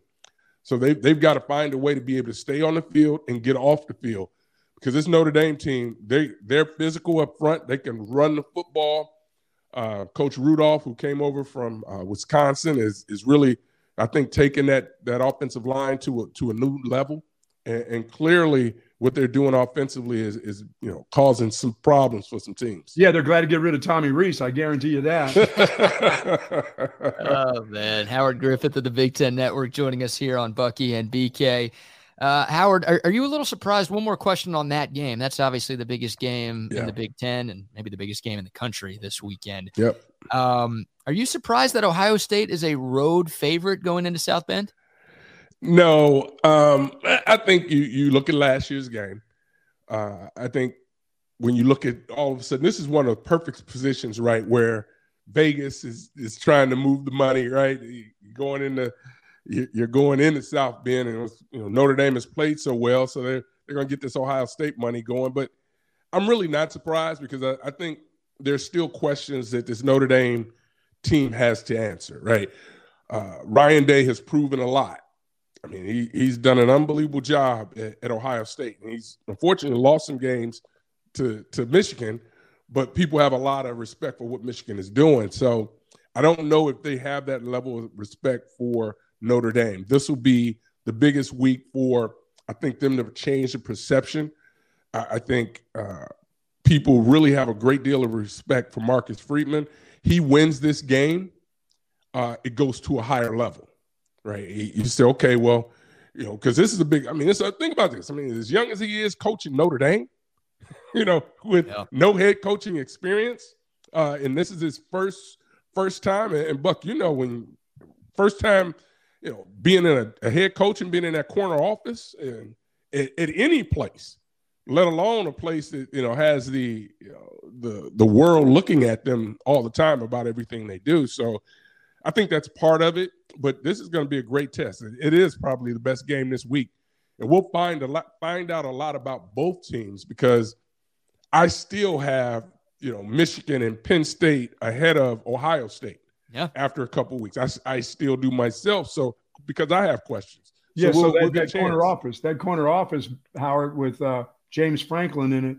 You believe is it for real this year? I mean, is that? I like the young quarterback. Yeah. Obviously, I like the receivers, and I love the running backs there. Yeah. And the offensive line's got 3 NFL players on it. But defensively, they lose so much, you know, in the NFL. They lose these cornerbacks that have been fantastic guys. I mean, is it going to be enough, or are we going to see people just wanting to cut the head off of James Franklin after this year? I think people have always wanted to cut the head off of James Franklin for whatever reason. Mm-hmm. But you look at his record. He's won all the games that he's supposed to win, except for Ohio State and Michigan, right? And you know, and it's crazy, but you know, that's where we are, right? And but I do believe that he has this team has been his best team. This has probably been the best team. This is our 17th year covering it for the Big Ten Network. This is the best team that I've seen Penn State have. And yes, they lost a lot to the NFL, but man, they've got a kid, Abdul Carter, and I have to be careful with this, right? Because we all remember LeVar Arrington. Yes. You know, phenomenal, unbelievable player. So they had this story that came out. They call it Stick City, the guys that have worn or are wearing number 11. Woo! They've got this, this Abdul Carter. They're not thinking he's Micah Parsons, are they? I'm telling you, he's Michael Parsons. I Wow. am telling you, he's not Michael Parsons, who we seeing right now in the NFL. Yeah. He's not that guy. But he is the college But he's real. He's the real deal. And he's learning. And this is really his second year. And this dude can rush the passer. He can cover the backs out of the backfield, tight ends. That he can do it. He is so athletic. And he still has a ways to go and got a lot of growth in him. Mm-hmm. But man, he is special. But the reason I brought up LeVar Arrington, because we always talk about, Bucky, this linebacker U. Yep. And as great as LeVar Arrington was at playing that game, to watch where Micah Parsons is and Abdul Carter, it's just amazing the difference in athleticism and just where the game has gone. And to me, that's one of the things that has stuck out to me this entire year when I watched how dominant LeVar was as a player. And then you look at some of these young guys and just what they're able to do. It's unbelievable at his size, at the same size of a guy like LeVar Arrington played at. So to say that they've got a first rounder in the secondary, the King, is unbelievable. They've got the dudes. And again, Manny Diaz, Chop Robinson on the defensive line, if they want to get after the quarterback, they'll be able to do it because this team is built to harass quarterbacks and make things tough, to beat teams like Ohio State, USC, teams that want to spread it out. Now, they'll have problems versus a team like Michigan that will get in too tights on you and try to be physical with the point of attack. But we'll see whether they've upped the ante there. We'll get a chance to see where they are in those type of games when those two match up. Griff, what do you see from the University of Texas and the Texas Longhorns? Maybe I don't know how much you've seen of them. What do you like about what you've seen? Man, I mean, the athleticism to me, it looks like they really have upgraded the talent. It's taken some time, but it looks like your quarterback, he looks like he's the real deal. He's kind of grown into his position, but there's just so many guys that can run. And you were telling me the other day, I was watching, I'm like, look, they're not even playing at their best level on the defensive side of the ball yet. No. And I'm like, wow. So, I mean, that kind of tells you, and it takes time. It takes time to build these things, but if you've got the guy under center, again, he's not only going to help, your own offense, but he's going to help your defense because if you can move around, you obviously got the backs there to make things happen. It's hard to beat teams when they have an elite quarterback under center who's comfortable with where he is and understands, he has the backing of his teammates and the coaching staff and not looking over his shoulder. And Howard, when you lose a guy like Bijan Robinson to the NFL and you've got what I think people consider journeyman playing running back for you, that's incredible to be number 3 in the nation, ranked number 3. Because that guy was unbelievable. He was just amazing, Yeah, I think it's always tough when you have, generational type talent at that position and those guys that are coming up behind them. And unfortunately, we're forced to compare them to that, elite athlete that doesn't come around every day. Michigan State went through that same thing with Kenneth Walker. I mean, they got good backs there, but everybody wants to talk about Kenneth Walker. So, it's one of those things. But when you have the backs, when you can throw it and man, they're going to cause some problems with and they can score fast and they move the football. So as long as they can stay healthy and I think mistake-free on the offensive side, they're going to be right in the middle of this thing. Yep. Last thing, Howard, we know you're busy, so really appreciate the time, but got to ask you for a Coach Godbold story, man. We didn't ask you for any last time we had you on, but you know this guy better than just about anybody, and you got to know him back in the day. What's one of your favorite Coach Godbold And he was stories? drinking back in the day. Yeah. Remember, Howard, I am 23 years sober now. Yes. He'd have a few pops back in the day. You know what's funny? I think that one of the things we started to do, I don't know what happened, but we started to have this film night. Running backs would go, watch a movie. Whatever the movie was, we'd go after meetings, watch a movie. And then that turned into, it just morphed. It just wasn't running backs, then the wide receiver. Next thing you know, the offense is in there. And now all of a sudden we got this huge room, but it was because of Bucky. But then we'd go on these dumb walks, what we thought were just dumb walks. In the morning, he gets everybody up. I think he just wanted to make sure we were all still in the hotel. Yeah. That was just his way of trying to keep track of us. But he'd have us get up early in the morning, take this long walk, and just talk about the game, which was really cool. And now you hear so many teams talk about it that do that. You know, Ohio State's one of those teams that gets up and does the walk around just to, you know, get the juices flowing and, you know, just to get out of the hotel. But, you know, there were a lot of I thought, you know, great things that he was doing early that now teams are still duplicating. You know, it's just about, you know, try to continue to create that bond around. And here's the real Hey, part. Howard, nobody works on that 7-man sled. There ain't no running back coach in America working on a 7-man sled. You know what? They're not, listen, they're not selling a 7-man sled down at the conventions and stuff. No. They're not selling that anymore. They got these other contraptions that they're selling. So the sled is too big, takes up too much room. So you can't do that. So BK, there were 2 running backs that were coming out. And we also used to grade the speakers. Bucky would bring speakers in and we'd grade the speakers, right? So Bucky brings a guy in one time. I'm blanking on Greg's name right now, but he played before us and he had gone on and he worked for Nike. Well, I had a problem with him. I was mad at him from, I think, my sophomore year, my freshman year. I knew I wasn't getting many reps, but I knew that if I went in and played 7, I knew what that play was, right? Because I've already been on the script. I'm not going to screw this up. Yeah. Problem was, Bucky said, hey, go do play 8. And I'm looking around like, oh, I don't know play 8. And I'm like, Greg, what's the play? What's the play? I'm not telling you. I said, what? How you not going to tell me to play? So he didn't tell me. I eventually got to play, but I held that against him. So he was working for Nike. He came back, spoke to the team, and I told all the running backs we're going to give him a 0 just because this dude didn't tell me to play 3 years earlier. So I held a grudge against him for that one. And then we got the running back story, right? This will be quick. Ricky Powers is coming out. And who was the other one? Ohio State. Why am I blanking on his name? Oh, shoot, Smith. It didn't matter. We beat them every time we played them. This is true. Bucky would call. He put video on which one of these guys you like? Who do you like? You like this guy? You like that guy? Nope, don't like this one. This one's good. Get this guy. Ricky Powers. We didn't get him. He ended up going to Michigan, having a really nice career there.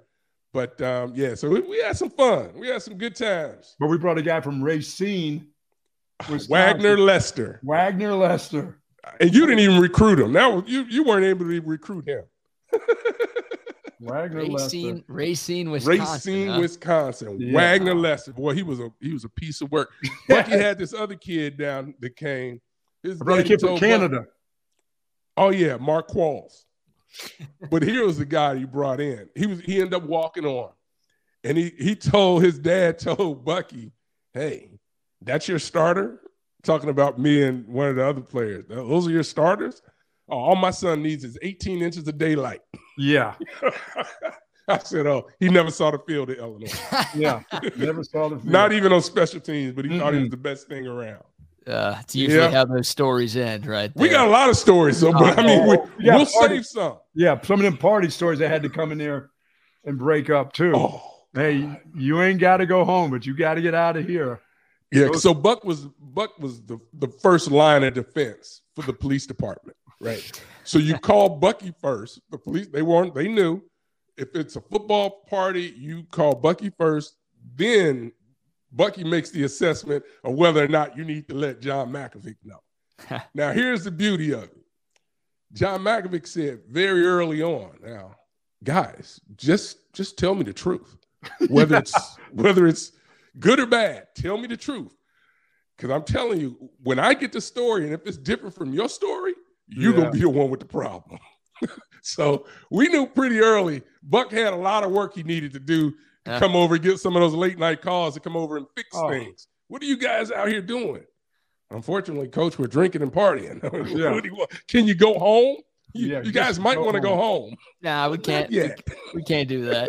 And you never tell the coach or the parent the truth, right? They always try to get you at that. Right. Like, that's what they get in you. less trouble if you just no, we don't. It's fall not gonna for work. that. It's not gonna work. You got to make sure you have all your bases covered.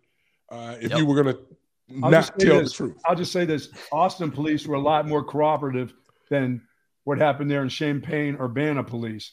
They were different back there now. Yeah, it was a different time. It really was. And I'd say this, there were some spots, if you were coming from Chicago to Champaign, that you were told, don't get off at this exit. Make sure you get gas before you get here. Before you get to Kankakee. Kankakee was the last spot you could get gas, or they suggested that you get gas. And then after that, you better wait till you get to Champaign. But listen, it was a different time, but I still think, it was a learning experience. It was a lot of fun. And, everything wasn't perfect, but I wouldn't trade those times at the University of Illinois for anything. It's awesome. Howard, great stories, man. Great stuff as always. Man, almost 40 minutes with you this morning. Really appreciate your time. That was awesome. All right, fellas, take care. Enjoy the weekend. Tell everybody hello. Will do. All Do right, the same. Take care. Yeah, Howard. There he goes. The great Howard Griffith of the Big Ten Network, talking all things college football and also sharing some great stories from his time with the Buck back in the, late 80s, early 90s? That's when Griff would have been at 80s, Illinois? Yeah, late 80s, or early 90s, first, 90, 91. He was special, man. He was a special player. He was a special young guy. I mean, a lot of things were said to me about that guy right there, and that he wouldn't graduate. He's not going to amount to very much. And he ended up being an author of two-time Super Bowl champ, scored more touchdowns in one game than anybody in the history of college football, and just a great father. I mean, he's done a lot for the game, and he's taken a lot from the game, but he's done a lot giving back to the game of football and just to young people. So, yeah, those movie nights and those walks. I mean, I just decided that if we had a 7:00 game, say we were on TV or something, BK, I'd get these fools up and we'd go for about a mile walk and talk about the game. And we don't want to go for no walk. They acted like they, and they just couldn't take it. And I used to do the night before the game movies, and it just was us at first. And then it all of a sudden became the entire team. But what coach in the world would bring bags of candy like it was to kids, like for a movie? I mean, we'd watch these horrible movies and they would have bags that they'd pass in the Tootsie Rolls and things like that. Nice pregame meal. I used to catch all kinds of grief about, you're feeding these guys this crap the night before the game. I said, they're kids. They're just like anybody else. They need a little energy boost. I had the greatest time in Champaign with those guys. And roughneck guys from Chicago, just tough kids growing up in some tough environments. Good stuff. Absolutely. Absolutely. Shout out to Howard Griffith. Thanks to him for his time and great stories as well. All right, before we shift gears and talk some Dallas Cowboys football, because, Buck, you asked me an interesting question before we started our show this morning. Let's give some love to a few more sponsors. How about a recorded spot first from our guy Tom McKay, who was listening this morning, by the way. He did ask about Relax the Back. He's like, I need that guy's number because I need a new chair. So I'll give that to you in a little bit, Tom. But here's a word from Tom McKay and his kid about AV consultations. Hi, this is Tom McKay with Audiovisual Consultations. And Camilla McKay. Kid, what time is it? Old man, it's back to sports time. The hockey and football seasons are upon us. And baseball is winding down to the best part. And what about basketball season? I'm 5'2". Who the hell cares about basketball? Yeah, we're talking about watching, not playing. And in that case, you've got everyone covered, right? That's right. Audiovisual Consultations has been providing awesome systems and service throughout Texas for over 30 years. Installing home entertainment systems and livening up restaurants with incredible audio and video systems. We're talking multi-screen video walls. And home entertainment that puts you in the best seat in the stadium. Just give us a call at 512-255-8678. Hey, aren't you forgetting something? Oh, yeah, I almost forgot. Hug your kids until they beg you to stop. Watch a game with your friends. And make love to whoever the hell you want. Just give us a call at 512-255-8678 or visit us at avconsultations.com. Go Stars! Go Bruins! Kid. On, Love kid. it. I see you got your two TVs all hooked up behind you. I like that. We've got both of them rolling this morning. Love it. Logos for days. Absolutely love it. Let me tell you about my friends BK over at Texas Orthopedics. If you're seeking specialized patient focus on orthopedic care, contact the experts now at Texas Orthopedics. Their physicians offer comprehensive surgical and non-surgical orthopedic care for children and adults, spinal care, sports medicine, trauma care, joint replacement, rheumatology, and more. Christopher Daney is one of the surgeons there who I coached at the University of Texas, along with Chris Stockton, who I didn't coach at University. I did not coach kicking at the University of Texas. You know, their goal is to get you back in good health. And folks, the great thing about this, they want you to have that quality of life that you deserve. For more information, go to txortho.com. That's txortho.com. Can't even imagine how much of a disaster it would have been if you were coaching kicking at the University of Texas. What you need to understand is when I was in high school, I was the extra point kicker and field goal kicker. I had a square toe. I was a square toe kicker. And when I went to the New York Football Giants as a free agent, they had a kicking shoe for me as a backup kicker. What? Yes. I never in action at the New York Giants in any preseason game got a chance to kick, but at practice I kicked. When the kicker was down there kicking, well, I don't even remember who the hell that was. Only guy I remember being at that, of course, at New York Giants camp was Larry Zonka on his last leg of his career. Wow. That guy, the Zonk, was amazing. I've never seen a guy pop more pills than the Zonk. Wow. For injury purposes. The amphetamines, all the opioids, all that stuff. He told a story about his little kid going the first time he went to potty and was trying to get potty trained, and he sat there with his little wing wang hanging out, and the top of the toilet fell down on it. Oh, he fell off the table because it hurt. His kid screamed so loud, and Zonk fell off the training table telling me this story. I couldn't stop crying. I'm like, oh, what a traumatic experience for a kid. Oh. His first time. And he stood up and laid that little thing on the bowl right there. Yeah. The top came down and slammed on the. Oh. You're not supposed to lay it on the bowl. He had it over the bowl. He was a kid. He was just there. He laid it on top. So dad didn't care. Dad didn't care if he pissed on the floor as long as he knew that he was trying to piss there. But he laid it down, and somehow the top came down and slammed on top of it.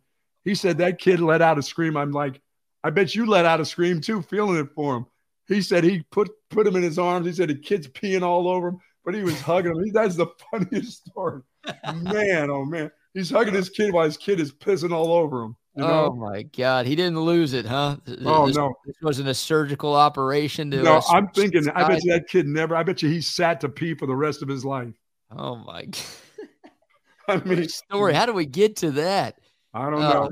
Tom Dempsey with your square toe. Square toe, yeah. Well, what's the longest field goal you ever made? Do you remember, since you were apparently a kicker? No, but I do remember in high school the extra point instead of my coach going to win the game against Central Catholic High School, where my nephew now goes to school, the little traitor, instead of going to my high school, he went to the Catholic school across in the other town where the McCaffertys went. And so I was going to kick the extra. There was 2 minutes left in the game. This team was undefeated, number one in the state. We were number 8, 10, or whatever. So the coach sends me in with 2 minutes to go in the game to kick the tying extra point. Everybody on our team is like up in arms, like, wait a minute, they're undefeated. Let's go for 2. We want to win this game. We're here to win the game. We're not here to tie them. Bucky's not kicking a great onside kick, and we're getting it. There was no overtime. It was just going to end up a tie. I go in there and kick it. I shanked it so bad it hit a girl who was going in the restroom in the head to the right. I shanked it. It was the only BK. I'm in the bus crying on the floor, and my teammates are walking across me, to get to their seats in the big yellow bus. And they're going, you suck, big time player, you suck. Oh, everybody during the game, they want to go for 2 to win. I mix the extra point and I suck. Yeah, of course you suck. You can't miss the game tying extra point. Nick Rose, come on, dude. That leather that hit her in the back of the neck either as she's going to the restroom. How far was she? How bad did you miss this? It went straight right. It didn't go near the crossbar. It shanked off my foot and right to where the toilet was. Right where the restrooms were, and hit her right in the back of the head. Oh, that's awesome. What a story. And I took that on to the New York Giants with me. Yeah. That's true. That's one of the many reasons you did not make the team, I think. Probably. Man, what a story. Well, you made it further than I did. That is awesome. Hope that poor girl is okay. All right, Buck. You asked me before the show if the Dallas Cowboys were the best team in the NFL. So I will ask you. The Dallas Cowboys, through 2 weeks, they're 2-0. They've outscored their opponents 70-10. They've got the best point differential in the National Football League. Now, there are a number of 2-0 teams, but the Cowboys have looked about as impressive as you could possibly look through a couple of games this season.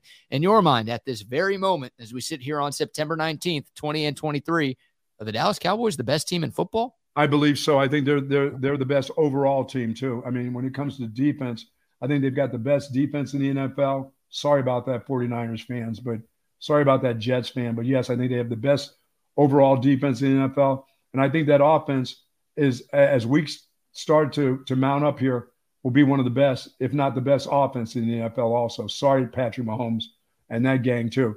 I think Dak has all the weapons that he needs. I think he understands what he has to do in order to protect that football team. He has a responsibility to the team, and that responsibility is not to turn the ball over. I still worry a little bit with their run game. I know what they want to do. I know what Mike McCarthy wants to do. He wants to keep it out of Dak's hands, really. That's what he's trying to do, and really use that run game and put him in situations that play action pass and with the receivers that they have. And the little guy didn't even play last week for them. I think this is the best team so far in the NFL, and that even includes the Philadelphia Eagles to me. Man, so you think right now the Cowboys have the best defense in football, and you think within a couple of weeks they could have the best offense too? Yes, I do. Wow. Yeah, I can't quite get there with the offense. I mean, it's hard to argue against the Cowboys having the best defense in football with what they've done so far. I know the Giants aren't as good as we thought they were going to be. They obviously struggled a little bit against Arizona last week. We know about the Jets. We know about them. And yeah, the Jets are a different team with Zach Wilson under center versus Aaron Rodgers under center. So they were a little bit weaker than expected going into that week 2 matchup. But look, the Cowboys defense is awesome. I don't know if the offense will get there, but I think it could be a top 5 or 7 offense. There you go. At the end of the year. With that defense, all you need is a top 10. Yeah, and give him credit. Like, Dak was really good. The Cowboys offense going up against a great Jets defense. Yes, Zach Wilson sucks, and he's not Aaron Rodgers, but the Jets have one of the best defenses in football, and Dak picked them apart, especially in that first half. So I don't think it's the most far-off thing to say that the Cowboys might have one of the best offenses in football, and they did that on Saturday without Brandon Cooks as well in that one, and they were down a couple of offensive linemen at various portions of that game too. So the Cowboys look like a complete football team. I mean, the NFC, it's kind of, I don't want to say completely going the way that we expected, right? I don't think anyone thought Washington would be 2-0. I don't think anybody thought Tampa Bay would be 2-0. Like, I thought they'd be one of the worst teams in football this year. Hell, I thought both of them would be some of the worst teams in football this year. But at the top, I think it's kind of what we expected, right? Nobody's surprised that Philly's 2-0. Nobody's surprised that San Francisco's 2-0. I don't think anybody's surprised that Dallas is 2-0. Like, those were regarded probably in that order as the 3 best teams in the conference going into the season. And at this point, I have seen nothing that tells me that those aren't the 3 best teams. Maybe you shuffled the order a little bit because of how good the Cowboys have looked. But those, to me, like we all expected, are the 3 best teams in that conference without question. Yeah, and as the season starts to unfold a little bit, as the other teams start to wear down a little bit, I don't think the Cowboys defense is going to wear down. They're going to understand that they've got records to be set with this defense when it comes to interceptions, sacks, pressures. They understand how good they are, and I think they've got enough backups on their team defensively to really do something really special in the NFL, to make themselves one of those best of all times. I think they'll continue to get better. I mean, they've got 2 cornerbacks that just are shut down dudes. Yeah. They just are. And if you get the kind of pressure they're getting with Micah Parsons, that no matter where he plays, Van Der Esch is playing just fine right now. The defensive line, the guys, they can rotate guys on the defensive line. They're going to pressure any quarterback. Nobody's going to be able to sit in the pocket and sit back there and enjoy the pleasure of throwing the ball down the field against the Cowboys. Now, they're going to take some shots, but those shots may end up being interceptions. Right. But they're going to get pressure. They're not going to. I don't think we're going to see too many quarterbacks. I don't think we're going to see too many offensive lines able to keep the Dallas Cowboys out. They're so good. I mean, everybody talks about Micah Parsons, and rightfully so. And you talk about legendary stuff. I mean, this guy is a future Hall of Famer if he's just able to stay healthy. He is something special right now. But it's not just Micah Parsons, right? Like, oh yeah, DeMarcus Lawrence is one of the most underrated players in the NFL. Even Cowboys fans underrate DeMarcus Lawrence. How about this stat? 2 weeks into the season, DeMarcus Lawrence currently ranks second amongst edge rushers in pass rush win rate this season. And he also ranks first amongst edge rushers in run defense grade. So Micah Parsons getting all the hype? Fine, he should. He's a freaking monster. He's getting all the double teams? Fine. You want to do that? Well, there's a guy on the other side who's also really freaking good too. And, oh, by the way, up the middle, the emergence of Osa Odigizua turned into a really, really good defensive. I mean, the Cowboys have some dudes there. Like, you know, they might have like 3 or 4 Pro Bowlers on the defensive line alone this year. They don't have to blitz. They could get that pressure that you're talking about and still drop 7, and that makes it really, really tough to move the ball against them. There's no doubt about that. I mean, yeah, they're right there with San Francisco and the Philly defense. I think right now they're a little bit better than Philly's defense. I'm not going to give San Francisco up yet. I mean, it's just, you know, Bosa is Bosa, and he's going to, you know, if he stays healthy in the first couple of games, and, you know, he missed a lot of practice time. If that guy gets it cranked up, he's a monster himself on the defensive side for the 49ers. But I think as a whole, I think right now the Dallas Cowboys have the better defense than San Francisco and Philadelphia right now. I do too. And the Cowboys defense should look pretty good over the next couple of weeks. Oh, yeah.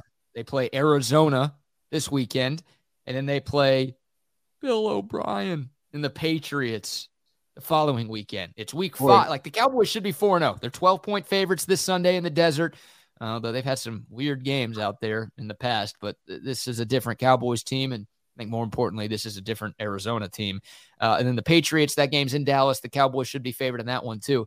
They should be 4-0 before the Sunday night game against those same 49ers by the Bay. Like, that's your test right there for both teams. But obviously the Niners have been the boogeyman for the Cowboys over the last couple of years. They've knocked them out of the playoffs 2 years in a row. The Cowboys, I know it's a regular season game. There are some folks who don't give a crap about what Dallas does in the regular season. They only want to see what happens in the playoffs. But if Dallas can go win that game in San Francisco and be 5-0 this season, then maybe something is a little bit different about this year's Dallas bunch. What did you think of Howard Griffith and his thoughts about Texas having dudes now? I mean, he can see, he understands the fact that the recruiting has been sensational. And, you know what I mean? It's just been, Sark has done such a great job in recruiting. He continues to get the type of players that Texas needs in order to get into the national championship hunt. Not only just, you know, building for the future. The future looks very, very bright with this coaching staff and the way they can recruit, because you can talk about some of the things that aren't happening. You know, Chris Jackson needs to teach these guys how to catch, but that guy can go out there and recruit with the best of them right now. He's got a staff full of guys that know how to go into people's homes. They win the June battles in recruiting, which nobody even thought was a part of recruiting. But it seems that Sark gets these guys in June and locks them up and locks them down. I mean, that's incredible. And I mean, that has a lot to do with the university itself in Austin, Texas, but it has a lot to do with the men that he has that go out and send his message out, you know, throughout the state of Texas and all over this country now. This is not just a Texas recruiting area. It's a national recruiting team now. And they go everywhere to get their players right now. They can go down there to Georgia and that Atlanta area where it's hard to bring a player out and beat Alabama and beat Georgia. Texas can go down there and get them now. Hell, they take them from Alabama now. Right. Oh, it's one of the best rosters in all of college football. And speaking of Alabama, Texas had better athletes than Alabama did last weekend. Yes, they did. Like, when's the last time you've been able to say that, right? I mean, when's the last time Texas has even been close to Alabama in terms of a personnel standpoint? You might have to go back to the last time those two teams met in the national championship at the end of the 2009 season, the last time where Texas even had like talent to Alabama. So yeah, it was definitely hard to say on that I was ever thinking that Texas would have as good as personnel on the defensive line as Alabama had. That's hard. That was hard to give up, but boy, they were more talented. Both lines of scrimmage, right? I mean, the Texas offensive line was awesome against that Bama D line, and obviously the Texas D line was able to feast on the Alabama O line at times too. So yeah, now that's why the expectations are so high for this Texas team, man. Like, nobody recruits better than Alabama. Maybe Georgia is right there in that mix, but yes, this year you look at the blue chip ratios on rosters in college football. Alabama has the highest blue chip ratio in the country right now. So they recruit better than anybody else. And the fact that Texas was able to go in there and win that game the way that they did, very, very impressive. And it shows that, the tides have turned, no pun intended, a little bit here in Austin, Texas, USA, America. All right, a few more shout outs to a few more of our great sponsors. Who have we not mentioned yet? Oh, Jack Allen's Kitchen. Oh, yeah. Love those folks. Was there on Sunday with my family, had an awesome lunch after services. Shout out to Temple. Happy New Year to all of you Jews out there as well. But a great lunch experience. They have a phenomenal weekend brunch menu. That's what I ordered off of. It was freaking delicious. They've got everything there. Some of the best burgers in the city, great enchiladas, quesadillas. They've got a full bar as well, so you can get your drink on. A bunch of TVs at every Jack Allen's location, so you can watch the games as well. You're going to get a 5-star dining experience every time you go in there. My family kept commenting about how good the service was, too. The service was spectacular. They seat you right away. There's always they get after you. They're always there to see whatever you need, aren't they? Yeah, refill drinks. They've got you, man. The service, the food, the atmosphere, it checks every single box. Go to Jack Allen's Kitchen. They've got 5 locations around Austin. You're going to love every single one of them. And they also serve your Allstat beer, BK. They do indeed. They serve that blonde beer. How about that transition? Thank you for that. Yeah, Allstat beer. They've got it at Jack Allen's. They've got it all over the city, and it keeps showing up at more places around the state of Texas for damn good reason. It is a damn good beer. If you've already tried it, you know what I'm talking about. Hell, it even looks good, like the Buck says. If you haven't tried it yet, you're probably tired of hearing me talk about it. Go get you some. It's the best beer that you've ever had and the best beer that you'll ever have. One sip and you won't go back to the other beers that you have been drinking in the past. This stuff is liquid gold. It's what I order whenever I'm drinking beer at restaurants, at bars, wherever I am throughout Central Texas. It is Allstat beer, no impurities, no regrets. And also shout out to Last Stand Hats. We're working on getting some gear. And oh, by the way, when we get to 5,000 subs, we're very close to that number, we're going to be giving away a couple of Last Stand hats as well for you people. So we've got you covered. You don't have to wait for that, though. Just go to their website, laststandhats.com, and gear up with some of the most badass Texas gear that you can find. Shout out to Last Stand Hats, and shout out to all of our great sponsors for partnering with us here on Texas Sports Unfiltered. Bucky? Yes, sir. You ready to golf today, man? I am ready to golf. I'm going to get some stretching in. I'm going to go early, go visit some of our folks and, some of our sponsors real quick, but then I'm going to go stretch too. This is not going to be the old Buck. I had to make some changes. I'm no longer going to get out of the car and go to the first tee and start swinging, BK. I'm not saying I'm going to the driving range, but I'm going to somewhere and get some stretching in. So if you see me doing headstands and, double flip-flop back, double loop, triple sow cows out there near your golf course, that will be me at 68. Yes, I'm going to be primed and ready to go. Where are you doing these stretches? Like by your car once you get there, or on the first tee? Yeah, I'm going to be like, what's the little gymnast name from Houston, Biles? Yeah, Simone Biles. I'm going to be Simone Biles. If you see Simone Buck out there, you'll know. If you see a guy, a 68-year-old man doing double loops, triple sow cows, double flip-flops, that would be me. What are these sow cows? What I've never heard of the double loop, triple sow cow. Oh, what is that? I'm sorry. That's skating terminology. You can see me do that on the ice too when the time comes. When I tell you that winter is finally here. You've been watching a lot of figure skating lately. Is that I like figure skating. I'm a man of the figure skating. I am. Your manhood is questioned. I don't know if you can claim you're a man of the figure skating there, Buck. Really? Yeah, I don't know if that works too well for you. I think your wife might have some concerns about what you're doing. Always with me. Oh, at all times. Yeah. Where are you playing today? I'm going out to Twin Creeks. There you go. I love it. We'll hit them straight, my friend. Great show today, as always. Always wonderful with you, BK, and you just keep on doing the great work that you're doing for us. You're fantastic. This has been a dream come true. You got an all-star group of guys together right now that are so thankful that you decided this is what you want to do, and you can listen to us at every venue. It's easy to get us on the app. We have a signal that you can actually hear. There's no music playing in between. You don't get you don't get all the music and everything. You get us, and you get us for 2 hours straight. You don't get the commercials. This This has been wonderful, and it's only going to get better. And we're going to see you out at some locations here very, very soon. We will see you up in the Dallas area for Texas OU. I'll tell you that now. You're damn right. And hopefully we'll see you up there for the Big 12 championship game, Ooh, too. That's there's the a goal. championship game to be played up there? Well, there will be one played. The hope is we'll be playing in it. And if, just playing in it is playing in it good enough? We're going to win the damn thing, too. We're going to win the damn thing, too. Okay. Thank you for the kind words, Simone Buck. Great show today. And don't just listen to us for 2 hours. Listen to Rodney and Wags with Chaos Theory. We're on all day from 8 to 5, and Chaos Theory is coming up right now. Add these two to the screen. Gentlemen, great show as always. Buck, I'll talk to you tomorrow. All right, Wags, where is your black shirt? How can Rodney be on there with a black shirt? Are your nails polished black? And where are your black boots? Been really superstitious. The O's wore black last night, and ever since I brought out the bird guy, the little bird guy, the Oriole bird. The O's?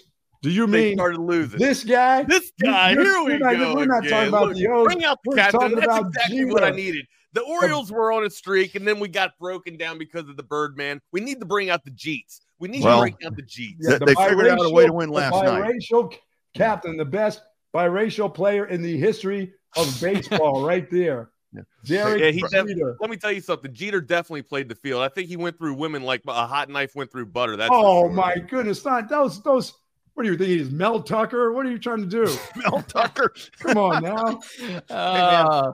Pro tip, man. Great show, guys. Jeter was just very personal, and he vetted a lot of women. That's all. He just wanted to make sure he had the right one. Wow. He married one that could talk, make a horse talk, of course. There it is. Hey, just keep your black shirt in the studio, man. That's what I do. I got a pile of them over there. There you go. Like, grab one, and once a week you wash them all and just throw that shit back in the corner. Black shirt. What's wrong with Brad? BK's not wearing a black shirt. How come Wags is getting dumped on here so early in the morning? I already took my morning glory. What's going on? I'm waiting to see your boots up there on the table. I had some kids in high school like that. You know, we had at Catholic school, we were supposed to wear these uniforms. I always had to wear this goofy tie and khaki pants, but every once in a while there would be the black boots that would come in. And I didn't know if they were military. I didn't know what it was. Black fingernail polish. Everybody has that group, don't they? Is that still going on these days? Oh, yeah. It's bigger than ever. They're there. Bigger than ever, I think. It's bigger than ever now? Yeah. Well, I don't want to get too deep with them because I don't want them to show up out here in the tiny hamlet that I live in. No thanks. Yeah. Back in the old days, you had the kickers. That was the guys with the boots and all that stuff. Oh, yeah. Then you had the nerds, and then you had the few of us, and you had the Mexicans. So it's like, oh, okay, well there you go. The group, those are the groups. But we all got along, man. We all got along. But nobody can get now, hold on. Where I'm from, a Mexican is a sandwich. see, everybody. I'm serious. We call Sloppy Joe's Mexicans for some reason. What about my tips for kids? Because I'm going to have to keep Wags. Tuesday's a no cussing Tuesday because I give my tips for kids. How about this, Wags? Check this out. Good words are worth much and cost little. I like it. It's all for the kids, man. It's all for the kids. I like it. As soon as that's over, he's going to say his first F-bomb in about 2 minutes. If you guys, I love how y'all follow up. I watch this channel all day long while I'm at work.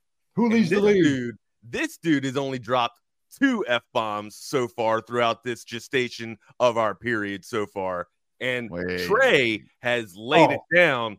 Rodney has dropped. Where's the flag? Where's the red flag? Challenge. Hold on, let me Bill Belichick. I'm grabbing it out of my sock. Hold on. All right, well, I'm going to get the Bill Belichick hoodie right now. Wow. Oh, God. Wags, all right, you guys have a great show, guys. You guys too, man. It's